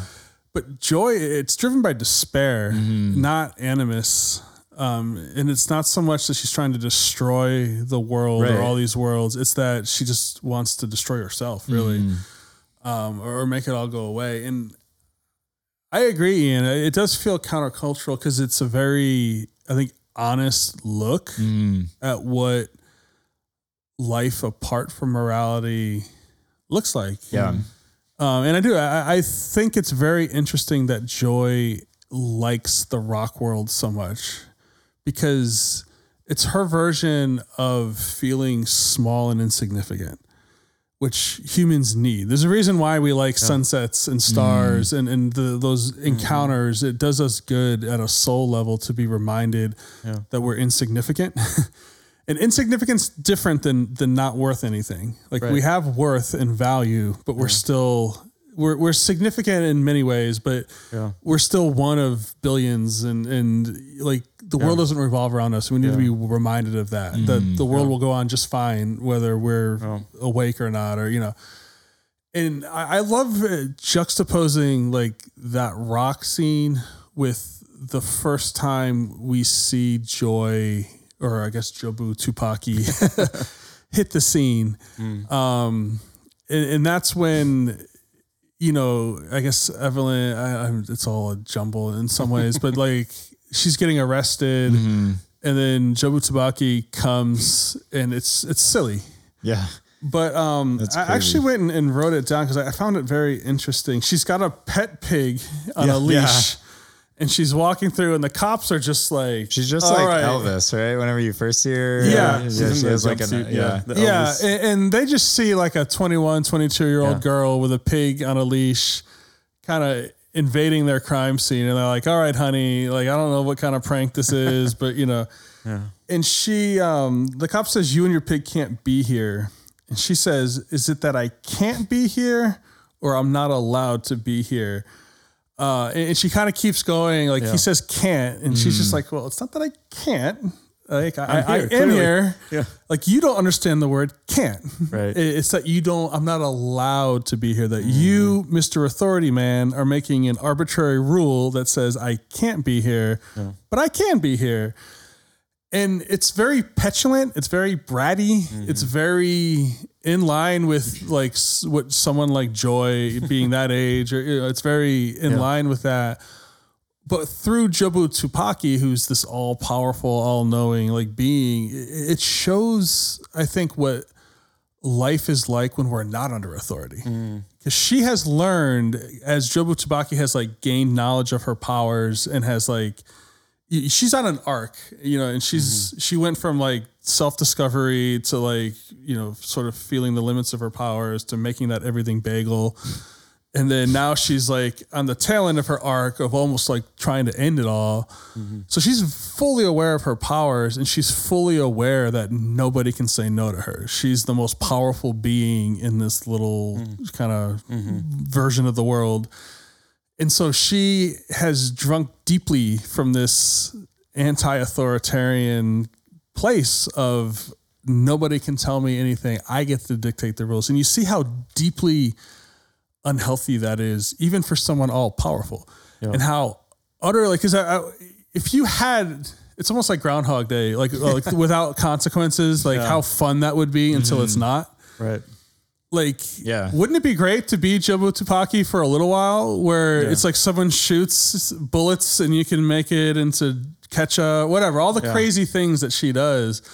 It's just like, I would love to experiment with those powers for a little bit. Or even like Evelyn, whenever she first starting out, she's like, I can be here where I know Kung Fu and I'm a movie star. I could be here where I'm a famous singer. Like, but it shows like the fully developed version of that, where it goes from being neat and fun to being like a prison, and you get flooded and she's drowning in the insignificance of it all. And I love the way they conceptualize. I mean, it's an everything bagel. What's an everything bagel? It has everything on it, right? And it's ridiculous. But using like taking the movie at face value, it's like she has all the knowledge. I love the description of what she puts in the bagel. And she like says like sesame seeds and salt and poppy with like all these It's just like it's an everything bagel. And it does. It represents the sum total of all knowledge and all experience, and how at the end of that road is meaninglessness. And I don't know. It's an honest display of it. Yeah, it is. It's like an honored take on, or an honest take on modernism or modern thinking. Yeah. Yeah, and I think it's because we as a society, we love anti-authority. Like don't let anyone define you. Don't let anyone say what you are or aren't. Don't let anyone negate your truth. Just that kind of impulse. And you see that very clearly, especially in that first scene with Jobu Tupaki, but you also see like where that leads her. And I do like eventually in the film, she explains like why she made the everything bagel. Do you remember that? Yeah. Why did she do it? She's saying, I'm blanking on it. She's saying, I don't know. You got to remind me. Yeah. No, I was just looking to pass the baton. Yeah. I didn't want to roll too hard, but I don't know if this is what you're looking for, but I think she just says because she wants to try to destroy herself, right? Like, I know she gets there. I can't remember if that's why she says she creates it or not. Yeah, no, she very explicitly, and I wrote it as a note. She said, why to build the bagel? She said, not to destroy everything, but to destroy herself. She wanted to escape and die, but she did it also because she wanted to find Evelyn. Like as a daughter, even with the trying to destroy herself, there was something despite all the alienation between her and Evelyn, even in the mythology of the movie, like Alpha Evelyn pushed Alpha Joy too hard and fractured her into a million different pieces. And that's how Jobu Tupaki was created. And then we know like Earth, Evelyn pushed Joy, and she's a college dropout and kind of aimless in life and a disappointment. But it's that you can see how a mom who's wired like Evelyn and a daughter who's wired like Joy is going to create, some sparks and some wiring. But despite all that, Joy and Jobu Tupaki yearns to be connected to her mom, and she yearns to be loved and understood by her mom. And she wants to, in all the chaos, she's seeking to connect with her mom so then they can both go into basically both be destroyed together. Yeah. She wants to be destroyed because she feels like a deep sense of meaninglessness. Yeah. But she wants to do that with her mom by her side. Right. Yeah. And there's like a conflicting thing there, but I think it's also honest. Like, yeah. It's irrational, but it's irrational in the way that the world all around us is irrational. It makes sense. Yeah. Well, and it's especially irrational as if you're going to go completely into nihilism or modernist thinking or skepticism or whatever you want to call it, it's especially irrational because it doesn't mean anything. So if she was a true skeptic, then she would just say, well, I'm just going to end things because this is what life is. And everything is, she uses the phrase, I can't remember exactly what it is, but it's just like everything is just a different configuration of vibrating atoms or something like that. And if she really believed that, why does she care if whenever she destroys herself that her mom's with her? And so and that's why it's an interesting thing of it's really hard to be a real skeptic or a real rationalist. It's near impossible because we, as humans, we have these other things inside of us that we feel so strongly that you really have to deny a lot to be true, to truly give yourself to that line of thinking. And I think a lot of people don't necessarily realize that. But I don't know. It's always interested me that there's always lines that people draw or they'll be skeptical or rationalistic up to a certain point. But then there's always things where it's like, oh yeah, but your family's good. And it's like, well, why? Yeah. Why is your family good? Why does that mean anything? And it's just interesting that they play that out really well in this, where it shows that there are things that she feels that she can't get rid of, no matter how much she can't make sense of them, and maybe even can't even come to terms with them. And because even at the end, she's just saying I just need to leave. She's talking to Evelyn. She just says, I don't really understand it, but whenever we're together, it just hurts both of us. And so I'm just going to leave because I just don't see a way around. And she just doesn't have this hope, but she wants to, but she doesn't understand how it could work. And also she can't change Evelyn either. She does try to leave, but then Evelyn goes up and pursues her and talks to her. And that's the only reason that things do change. And so part of it maybe is just having this mother who she can't change. And so she has to just deal with and have to figure out how to do that. But yeah, the skepticism ends at a certain point. Mm-hmm. And I think that's true for humans too, if we're honest with ourselves and the way that we actually feel. I like how when you said this smother, it sounded like smother. No, I agree with what you're saying. That it's really hard to be a true, nihilist. Or it just dawned on me, maybe nihilism's the belief or the conviction that life is meaningless. Mm-hmm. It just, I don't know. We sometimes throw around fancy words. Yeah, and rather than having to score. Yeah, that is I've been thinking about that this whole time. They're nihilists, Donnie. They don't care about anything. Yeah. I love that. It's just hard because it goes against, I think, a core part of what we're wired as humans. This is, not to be dark or whatever. We're not. Yeah. But nihilism leads you. Did we get to the after dark part? Yeah. No, but it is. It's hard. And and I think you're right. Like her longing for her mother betrays a little, it's not quite pure, unadulterated nihilism. And I think that's displayed, and it's one of my favorite little parts of the movies, but it's when they are rocks and they kind of have this little humorous subtitled exchange, and then it goes silent for a couple beats.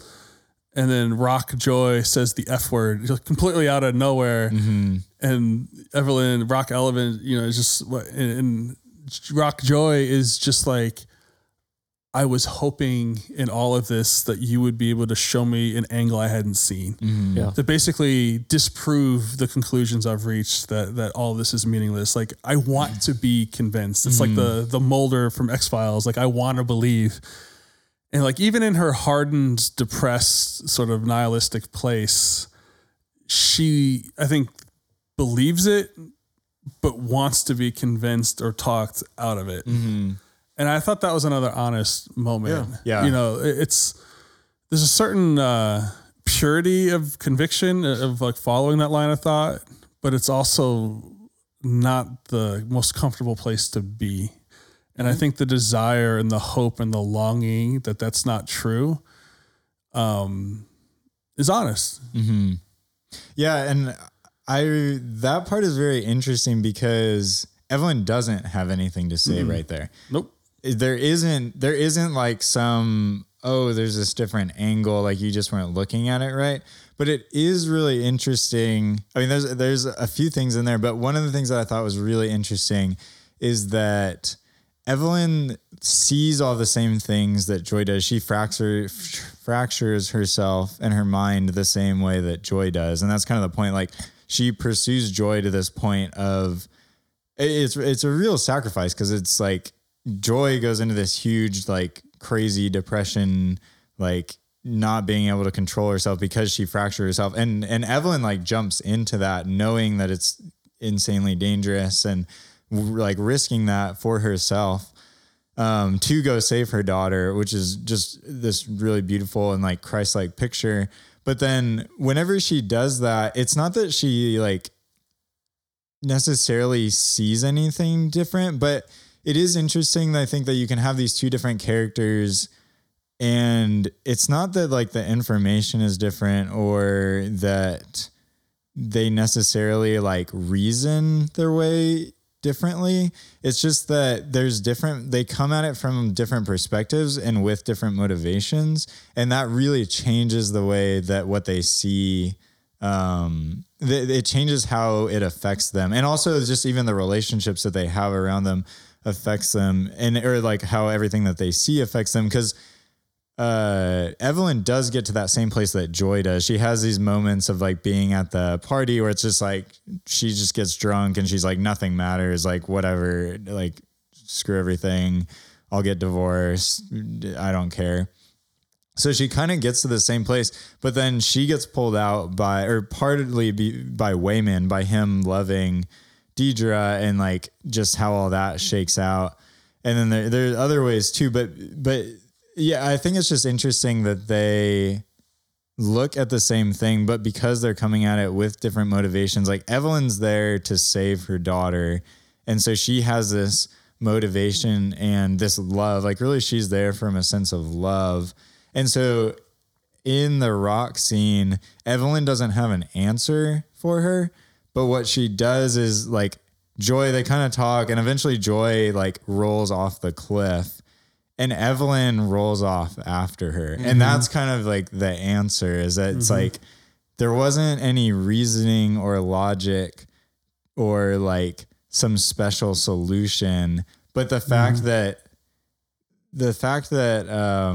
Joy was there on her own, and she kind of got there in this way, like somebody pushed her to that place.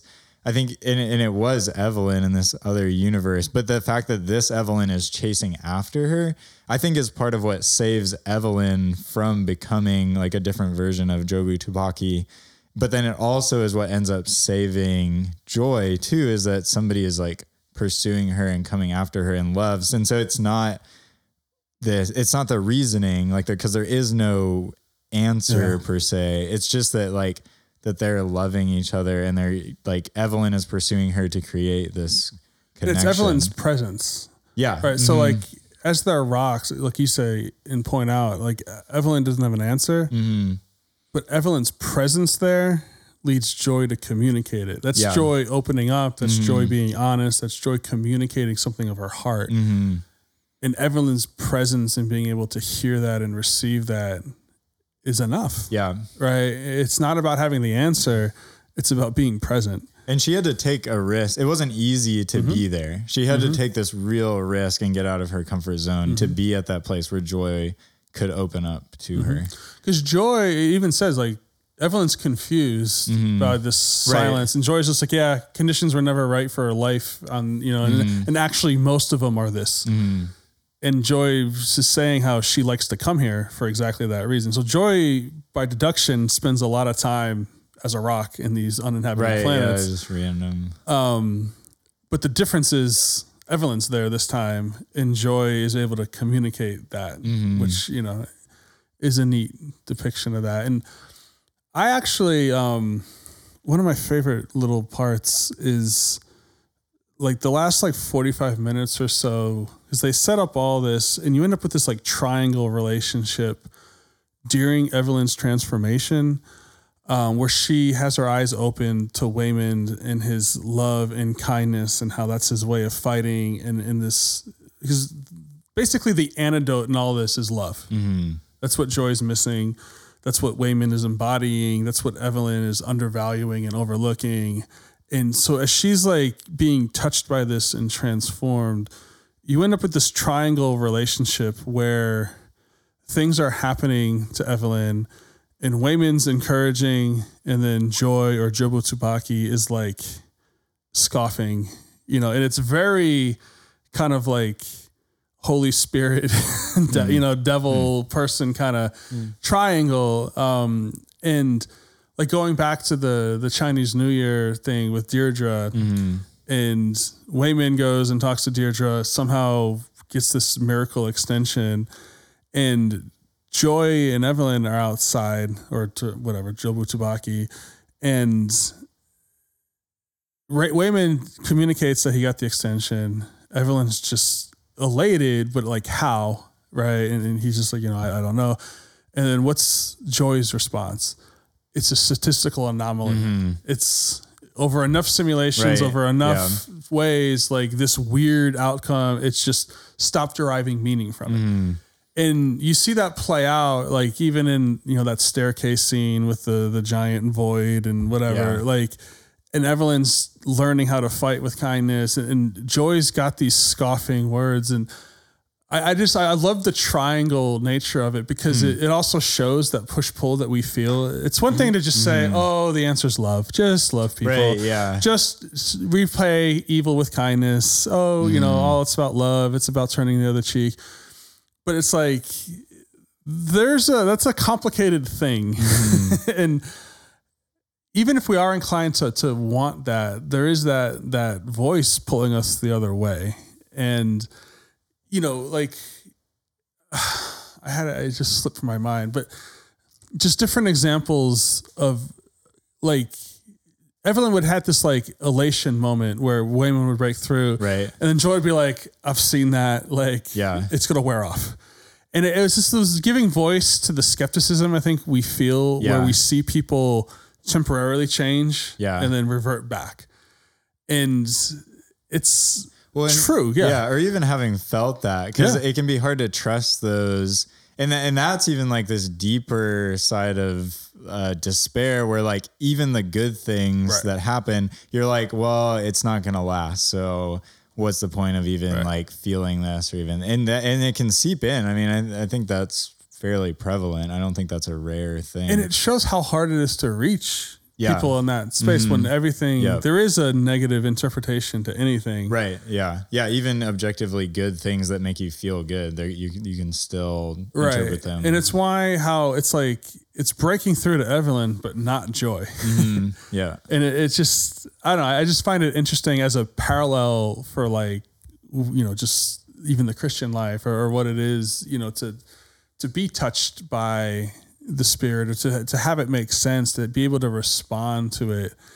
I don't know. It's just, there's something there. Yeah, I was trying to like figure out a better way to say what I was saying before. And I think what I was trying to say, and I think it ties into this, is just that like it can be easy to get lost in your own world and kind of sucked up in your own reality of like this black hole of like, well, everything's bad. And like if everything actually is bad, and I'm the only one who sees that. And the only reason people don't think that things are as bad as I see them is because they don't see it the same way. Mm-hmm. And this movie shows really well that Evelyn is able to go to the same place that Joy is, but then she's able to like pull Joy out, and she's able to pull herself out, like through, or maybe not even pull herself out, but like with help, she's able to get out of that place.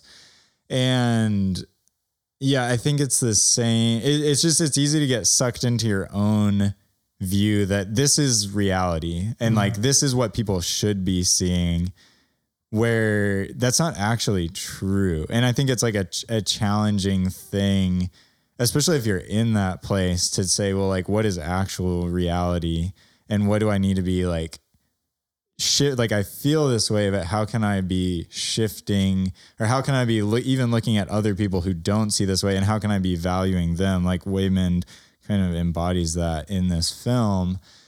And yeah, I think that's like, it's just it's so hard to get out of. It's hard to reach people in that, but there is, because if they feel like they're absolutely right, then it's hard to convince anybody otherwise. And it takes a little bit of give it. And it definitely takes some like willingness to be vulnerable. Cause even after all this, I think there's a version where Joy just continues down her path of despair. And I think that's just people sometimes. But the fact that like, I mean, it shows this outcome where Joy does turn around, which is like the ideal, but it's a lot of work, and it's really hard, I guess. It's like, but it does take this entering into where she's at and listening to all these things that she's saying, but like continuing to pursue her through all of those, not just dismissing all of those things. And we've talked about this a lot, Tim, but it's helpful in the movie, and yeah, even just in real life, where like something will happen, you kind of feel like, oh, okay, this is the answer that they're going to settle on. Like Waymond's like, oh, can't we all just be nice to each other? And you kind of get this, like, it kind of all builds up, and Evelyn's like, yeah, like that sounds good. Why did, and then Joy comes in and is like, yeah, okay, I've been there before, and like knocks it all down. That happens 2 or 3 times. Mm-hmm. And I think that's it's just that you have to pursue people that are in that. You can't just give these trite answers and then expect that to be satisfying to them. So what, for a movie that's everything everywhere all at once, but if you were to go and just one main theme, or one, maybe you would even have a different answer next week, but for today, for this podcast right now, as you sit, just one way that you feel like the film interacts with the gospel, or just what can be drawn out. Yeah, for me, kind of what I said at the beginning, like what I'm meditating on most right now it's the problem of pain. And it's kind of like I said, like I love the themes of taxes and laundry. And I think give it like buying a karaoke machine, probably not the biggest crime. Like you were saying, Tim. But maybe. Yeah. But kind of vague. Her answers were vague. Was it really they used it in their party. So right, I don't know, like at the business. So, yeah. Which they were using to draw in the community. So kind of vague, like how right or wrong was it? Don't know. Probably not something that like by itself anyone's going to jail over, but you accumulate those things and all of a sudden you have stacks of receipts. They become a big problem. Same thing with laundry. You neglect your laundry for a period of time. All of a sudden it's a big problem. And no single piece of dirty clothes by itself is, a significant problem. But I think a lot of pain, there is significant pain and there's traumatic pain but even the things that, the pains that the movie is showing between Joy and Evelyn and Waymond, a lot of those are kind of those types of pains that just accumulate over time, and they're real and they matter. But they're like the piles of tax receipts. Over time, it's like all of a sudden you've got a pile of them, and they're a big problem altogether, cumulatively. And I think like the gospel, it solves our greatest problem. I think it also gives us hope. It's how we can be those people who are content in the everyday. It's not only looking at, well, one day it's all going to be fixed. And so I just have to kind of hold on, grit my teeth, and make it to the end. I do think it gives hope in the everyday, with the everyday hurts and pains. And they don't have to like accumulate like that. And they don't have to build up and like kind of manifest into these big hurts and wounds. And I think connected to that, you see the way that pain can accumulate in our own lives, but it can also accumulate like generationally, like in this movie. The way that Evelyn felt hurt by Gong Gong, and then the way that she continued to hurt Joy and even Waymond. And I'm sure if the movie showed you further back, there would be ways that Gong Gong was hurt. He didn't just wake up and decide to be like that. And so pain can accumulate in families, kind of going forward like that. But I also think what's true is that when you find healing in the scripture, that healing can also start going forward into your future generations. It doesn't only have to be pain that you're sending forward. So those were kind of my themes I've been thinking about through this movie. Yeah, I like that. Yeah, I think for me, I mean, it's kind of the same thing, but well, I guess it's kind of that contentment, but then also like, how do we actually fight that? And it's just that quote from Waymond. Like, I just really like that a lot. And I was kind of thinking about it. Like, I feel like just growing up in the church, I feel like I'm just naturally bent this way too. So I can't blame it on external forces. Or maybe I can. Hold on. Maybe I can.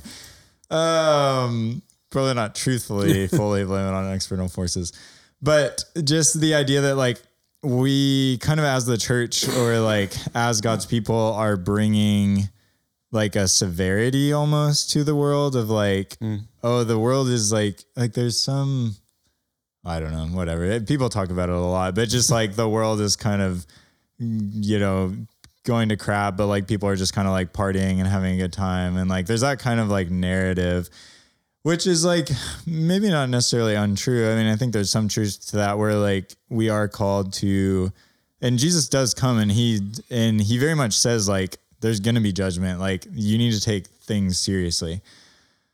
But then there's also this freedom and kind of the Waymond side of it of like, we need to like love people and and the only way to do that is to be able to see the good things in people and just be able to enjoy life and like enjoy all the good things that God does give us.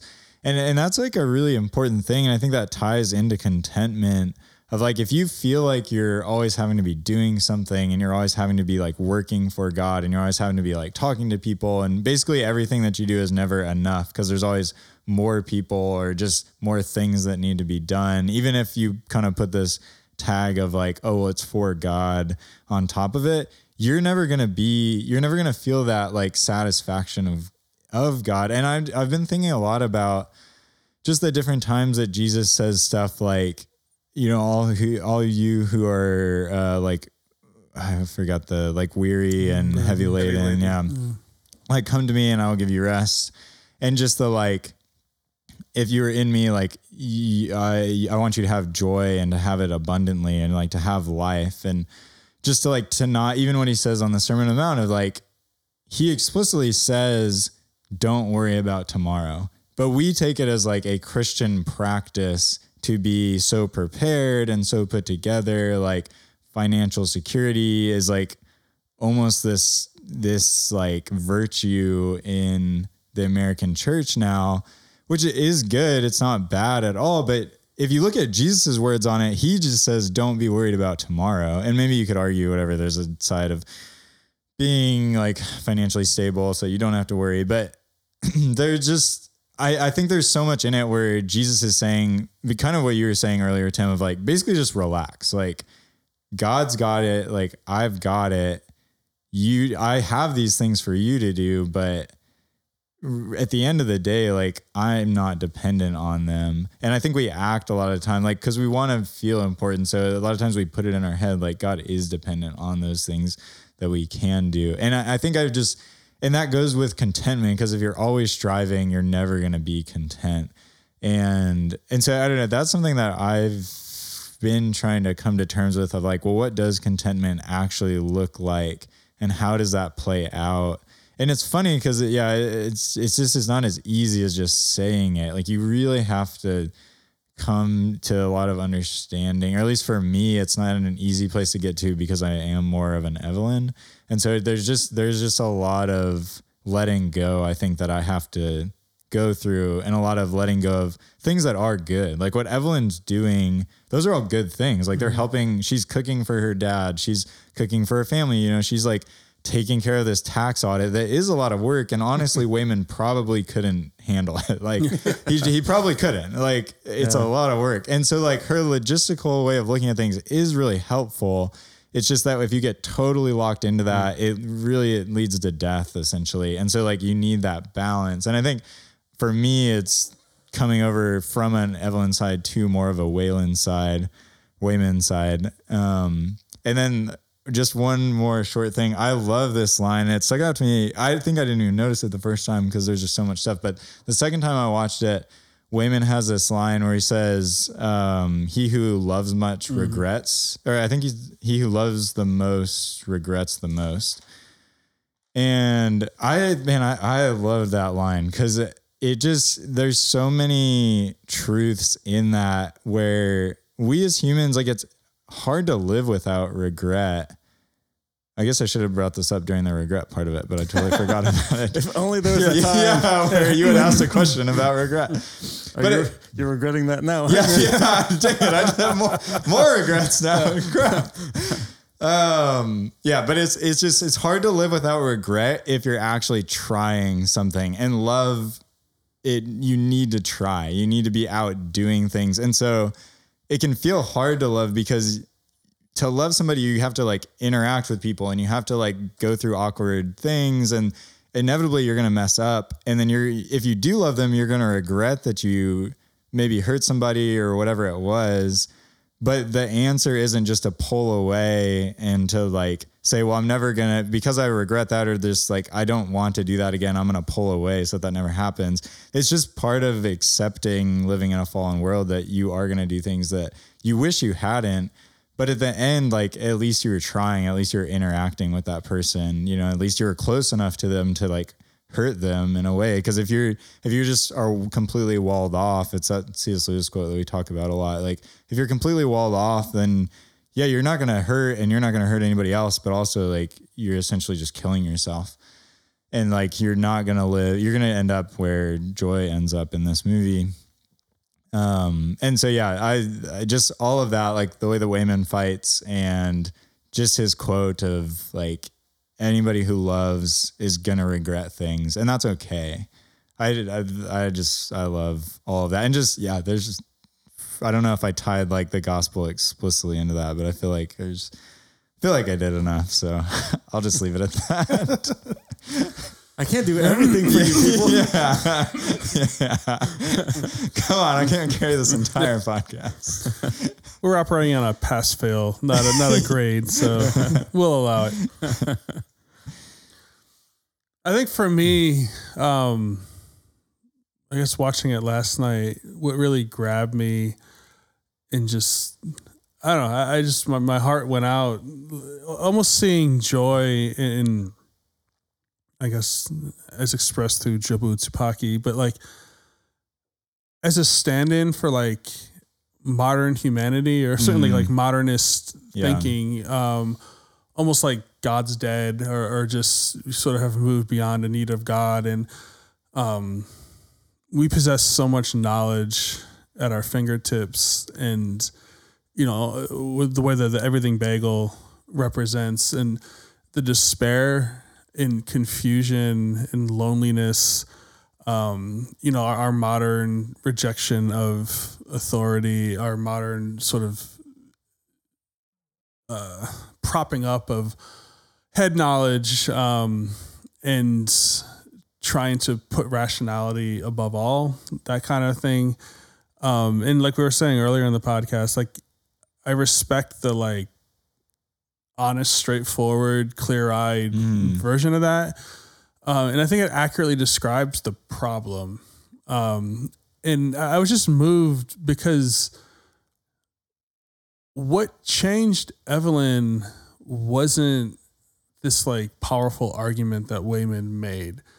And Wayman in the end of the film kind of, he does represent, in I guess gospel language, if we're sort of applying that lens, he's this figure of grace. He's this figure of love and kindness and forgiveness, of counterintuitive responses, like in kind of like the world as it naturally exists. It's like whoever's strongest wins, whoever can manipulate and just use whatever tools or whatever kind of to overcome. To if you're punched, you punch back. And Wayman it's counterintuitive, right? And he fights with kindness. It's not being naive. But if grace is unmerited favor, like when Evelyn's being mean or condescending or rude to Wayman, like if you think about it, like over the entirety of their decades together, that's a lot of stuff he absorbed. And I actually go back, I was talking to my wife about this last night, like it goes back to, I think, your pioneering of the term pain sponge. Like the gospel enables us to be like pain sponges. There's a lot of pain and brokenness in the world, and we're part of that. But the gospel enables us to soak it up, because ultimately we soak it up for Jesus. We soak it up because Jesus ultimately soaked it up. Like he's sort of the big sponge. We're delegated small sponges of his big sponge, and that sounds like a lot of sponges, but also like a weird cult. Also a weird cult, yeah. But because in Christ and because of the gospel, we're freed from having life be about us.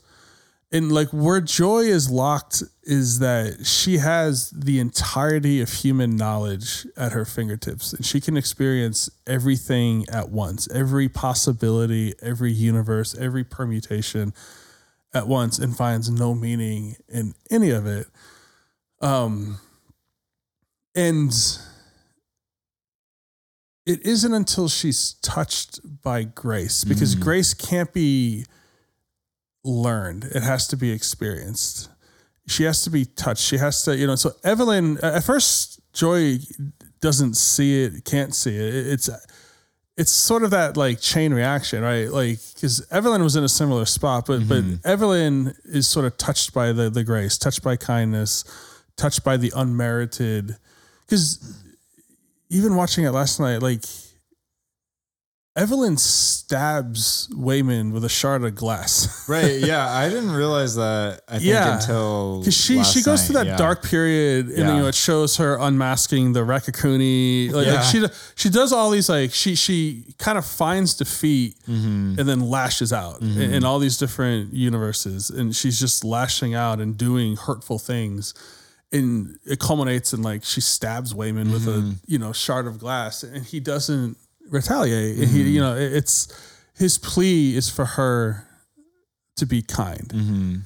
And I think she's touched by that. She's transformed by that. Grace transforms her. And so and then you see her start to learn that, right? Because you start this fight sequence and you see her fists clench because she sees everything coming up and she's marshaling her way of fighting. And then you see it cuts to Wayman pleading, like Evelyn, don't, right, yeah. And then she goes and she unclenches, and then you just see her. It's silly and goofy, and people are coming at her with hostility, and then she's fighting, but she's fighting by like healing, in small ways, right? And so the person with the injured neck, she does it and corrects his neck, and the guy with the perfume, and she sprays the perfume, all these small ways. Go ahead. And one thing I want to say, I didn't notice this until last night, but I thought it was really cool.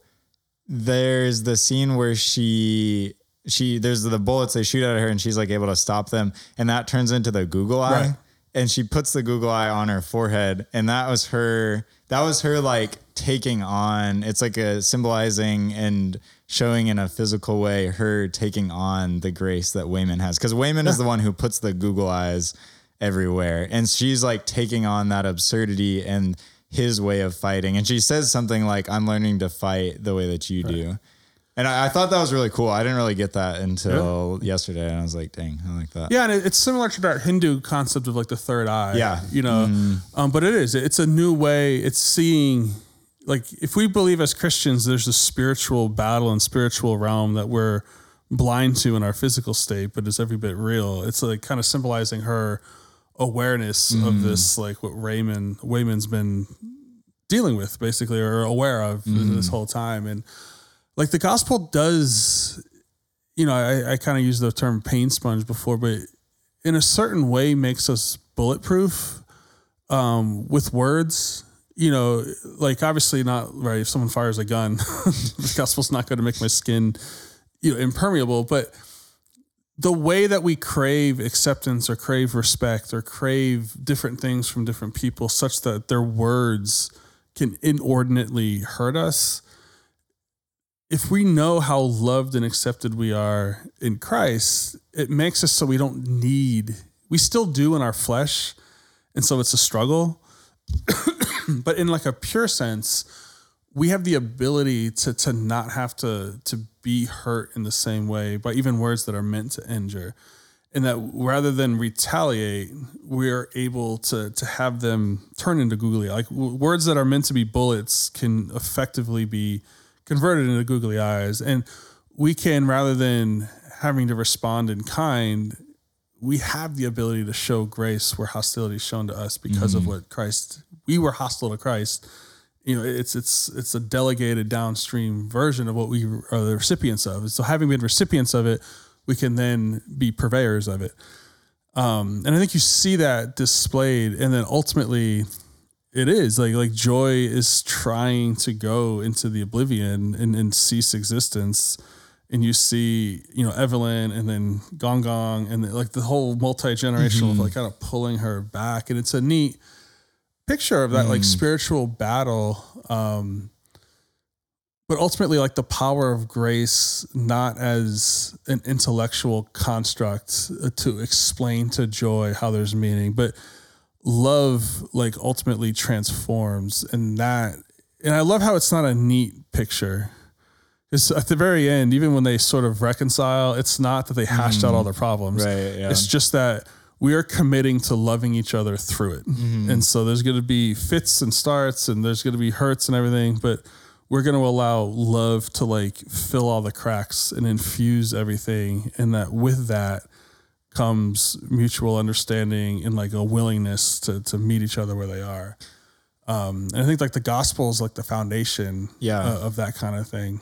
Well, and I love that at the end, Evelyn still says like kind of hard things. And I love that because at least I was raised as like, if you don't have anything nice to say, don't say anything at all. That was a very prevalent saying in my household. And I mean, no offense, mom and dad, but I think that is like, I think it's horrible to say that. I think that's so bad. Like Aaron's scanning through like, what? He's got everything everywhere all at once. Yeah.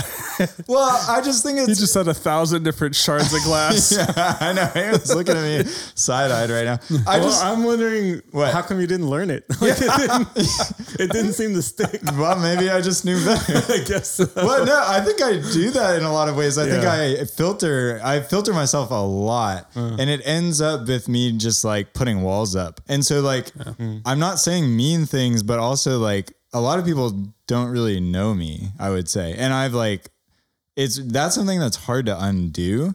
And so I love that she is saying these things. And I wrote down just after watching it, like refraining from saying what you're thinking. That's not loving. Like sometimes it can be, but like really being loving is just being honest. And there's definitely like ways to do that in a more loving way or a less loving way. But if you're holding yourself back from somebody, that's not a real relationship.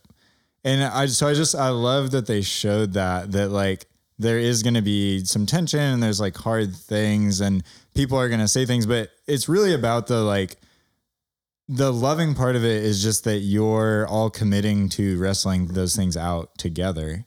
Mm-hmm. And that's what being a family actually is. It's not, you never fight because that's impossible. So what actually being a loving family is committing to fighting through the things that you need to fight through and fighting for each other. Mm-hmm. Yeah. And it's because if it's about you, then you need to cut off other people to protect you. Right. But if it's about the family or it's just even what we were talking about yesterday, like in Ephesians 5, where it says to submit to one another out of reverence for Christ. Like when you take the self-centeredness out of it and you're in community, like in Christian community, we can be honest because it's in reverence to Christ. We're pursuing truth. We're pursuing each other's well-being. We're not trying to manipulate and use others in community for our well-being. And like that transformation is what allows like healing and thriving and like robust community with flawed people to take place. And I think that's like what the gospel compels and empowers, even if we fall short often.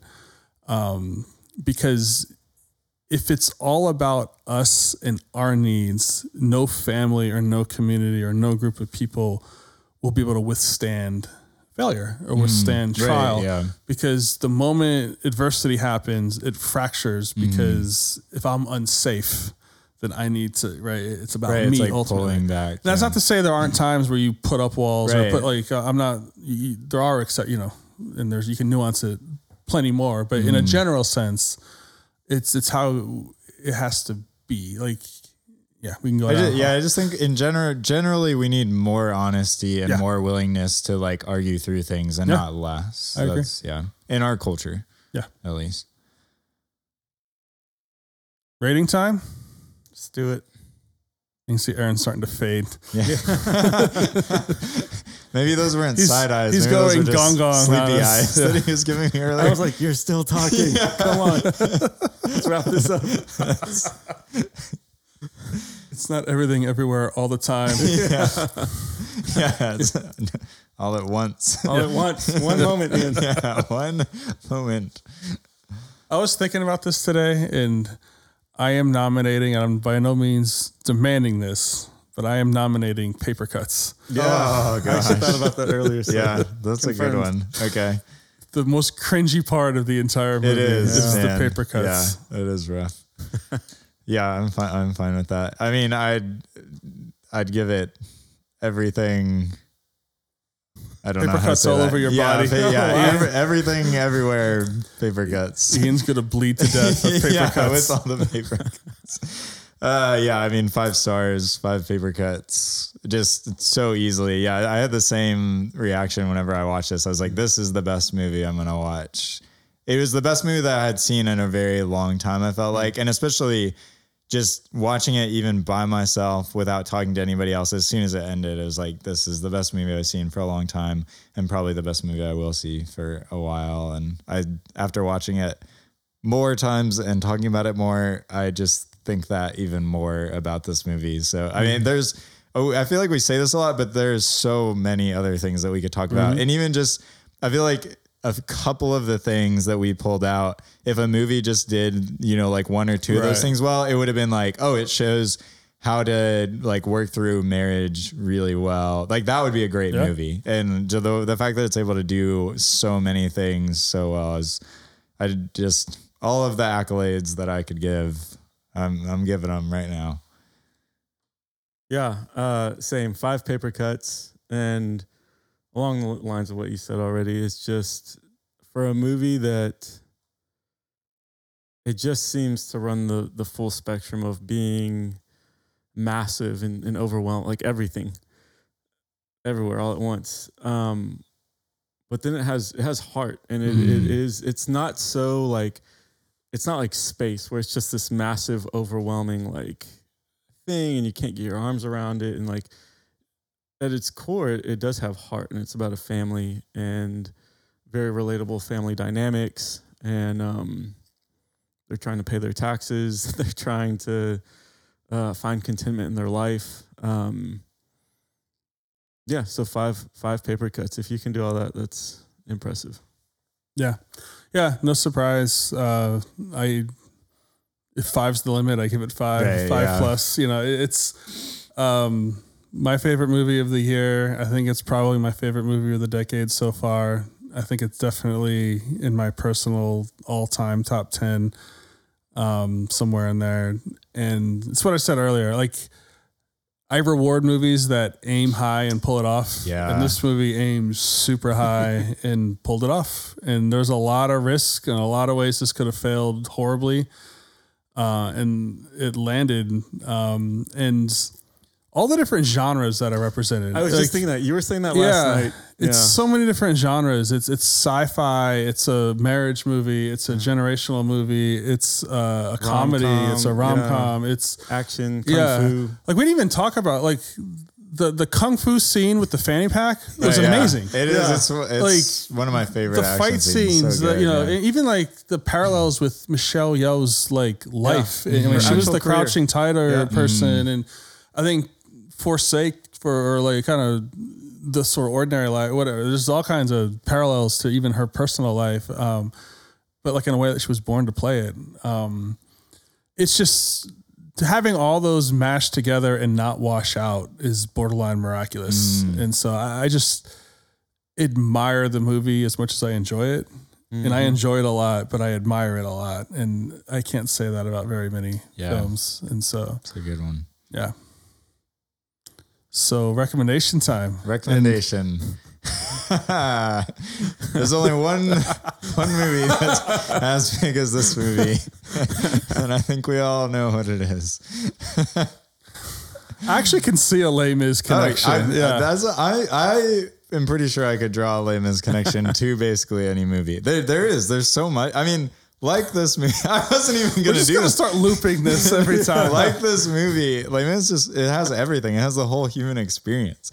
It doesn't have any multiverse kung fu stuff. Yeah, I want more kung fu. But it does have. Well, I guess not the movie. I guess I'm thinking about the book too. But it has the whole Battle of Waterloo in the book.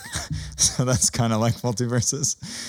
No, but sometimes I don't like going first for the recommendations, but this time I do like going first because I'm just going to take it. I think that it was so hard to come up with one for this, but I would say if you want this, but not as weird, and maybe you want it to be a little bit more heady, or like if you like the idea of it, but you kind of want to go a step further, I would say, then Tree of Life. Yeah. It's just a movie that understands telling a human story like from a family perspective, but then blowing that up into these giant questions, and like the grace and versus in Tree of Life, it's like the way of grace and the way of nature, but it's kind of like Evelyn and Waymond. And yeah, Tree of Life is, I think, it's one of the only movies that I could think of that is as ambitious as this and pulls it off, and just has as much to say about the world and God and humans and how we're interacting with things and how it's hard, but there's also hope, but it's hard to nail down exactly what that is. And yeah, it does a great job in so many ways. And then this one's a little bit more tenuous, but I do have another one. I couldn't really figure out exactly why I was thinking of it, but I was thinking about The Rider. Tim. Yeah. And I don't know. It's just maybe it's kind of the family aspect, but just it doesn't have any of the sci-fi stuff. It's a pretty simple movie. But just like, I guess just kind of like the contentment and kind of like coming to terms with who you are, and kind of like looking at the world and seeing it as hard, and seeing hard things happen to people that you care about, but then being able to come out on the other side it just shows this transformation of this young man, like trying to figure out who he is. And Yeah, there's a way where that leads to despair, but then there's a way where there's hope there too, and it does that in a similar. I mean, maybe not a similar way, but that transition I think is similar. So yeah, it's a great movie. I want to watch that again. I haven't seen it since we watched it a long time ago. Yeah, no, it's good. Yeah, those are good. I'm like listening to you talk. I'm like really curious what Terrence Malick would feel about a movie featuring butt plugs being compared to Tree of Life. Tree of Life. I kind of want him to be like cool with that. Yeah. Because like everything you say makes sense. I'm not dogging your recommendation. It's just funny because, like they're so similar in the ways that you're saying they're similar, but they're so different. I'd be interested just what he thought in general. I mean, I bet he'd like it. Yeah, I mean, I'd be interested just what he thinks of this movie. We'll send it to him. We'll send it to him. Yeah. See what he thinks of this episode. I'm kicking myself. I had one, and this is where not writing things down bites me. But I'm shooting from the hip here. I just thought of Princess Bride. Oh, wow. And I was thinking I think part of what this movie shows as well, that Princess Bride shows, is the power of story. Like we talk about parables, and just sometimes your own life, it's too personal, it's too close to home to really like make sense of it, to make head or tails of it.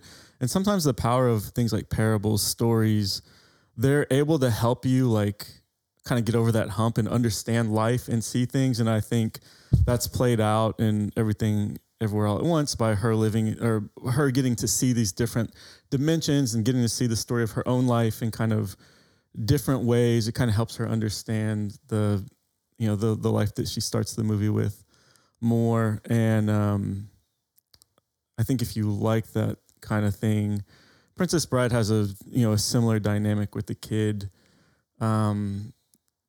He doesn't like kind of the worldview of the story of Princess Bride when his grandpa first starts reading it to him.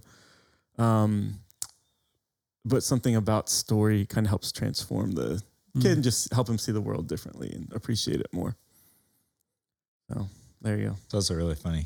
Yeah, it's also funny. It's not just the Princess Bride recommendation. It's that Aaron's stepping outside of the actual movie and bringing it back to like the fact that it's a grandpa telling the grandson a story. That's an extra layer. That's pretty good. That is not what I was just. Yeah, I was like, I gotta come up with something. That's a deep pull right there. I respect that. My record, I was struggling, and mine's kind of just a quirk of coincidence, which I know Joy would affirm. I was telling you guys last night, I just saw a list of movies that reflected Lent, and it was a movie called Lucky that I'd never heard of from 2017 directed by John Carroll Lynch, who's best known in this podcast as Norm Gunderson from Fargo. Painting stamps. Now he's making movies. Yeah, exactly. And it's a very, it is the absolute polar opposite of this movie. But it is grappling with the same Nothing, concept. nowhere. Yeah. It's Never, forever. Yeah. It's also grappling with nihilism. In the movie, it's a super small, very modest. It's a movie that whispers and gently guides rather than shouts or shoves or preaches. But it's about this 90-year-old guy named Lucky who is kind of a nihilist and lives that way. And not to any kind of dramatic, anything, but it's a little bit of a slice of life. And a little bit of how he grapples with some of the dilemmas of nihilism, and how he just sort of some of the compromises and just the way you kind of work it out, believing it, but still only half believing it in some ways, and some of the contradictions that you just sort of gloss over. And it's a very humble, I liked it a lot, even if it is quiet. But I do think I'm keying in on the nihilistic kind of slice of this movie. And in that way, the two films are similar, or at least, kind of exploring similar grounds from like a similar perspective, I would say. And so, it's worth seeing, I think. So it's It's not as good as Princess Bride, but Not everything came. That's my new Les Mis. I'm gonna just everything. recommend it for everything. well, anyway, I think this podcast is now longer than the movie, which is our benchmark. Yeah, it is. And so, with that, I guess our task is complete. And so, I guess join us next week when we continue our march through Oscar-nominated Best Picture films. The Oscars are coming up too. Yeah, March 12th. So I think we have 2 more we're gonna do. Okay. And so I'm excited. They're gonna be Yeah. So I don't know. Stay tuned. Stay tuned. See you then. You're flipping through the channels late at night, looking for a movie. Yeah, you're doing it right. Called up Tim, I called up Ian. I wanted to know, which movie are we seeing? Cause some make you laugh and some make you cry. I wanna know, are your thoughts like mine?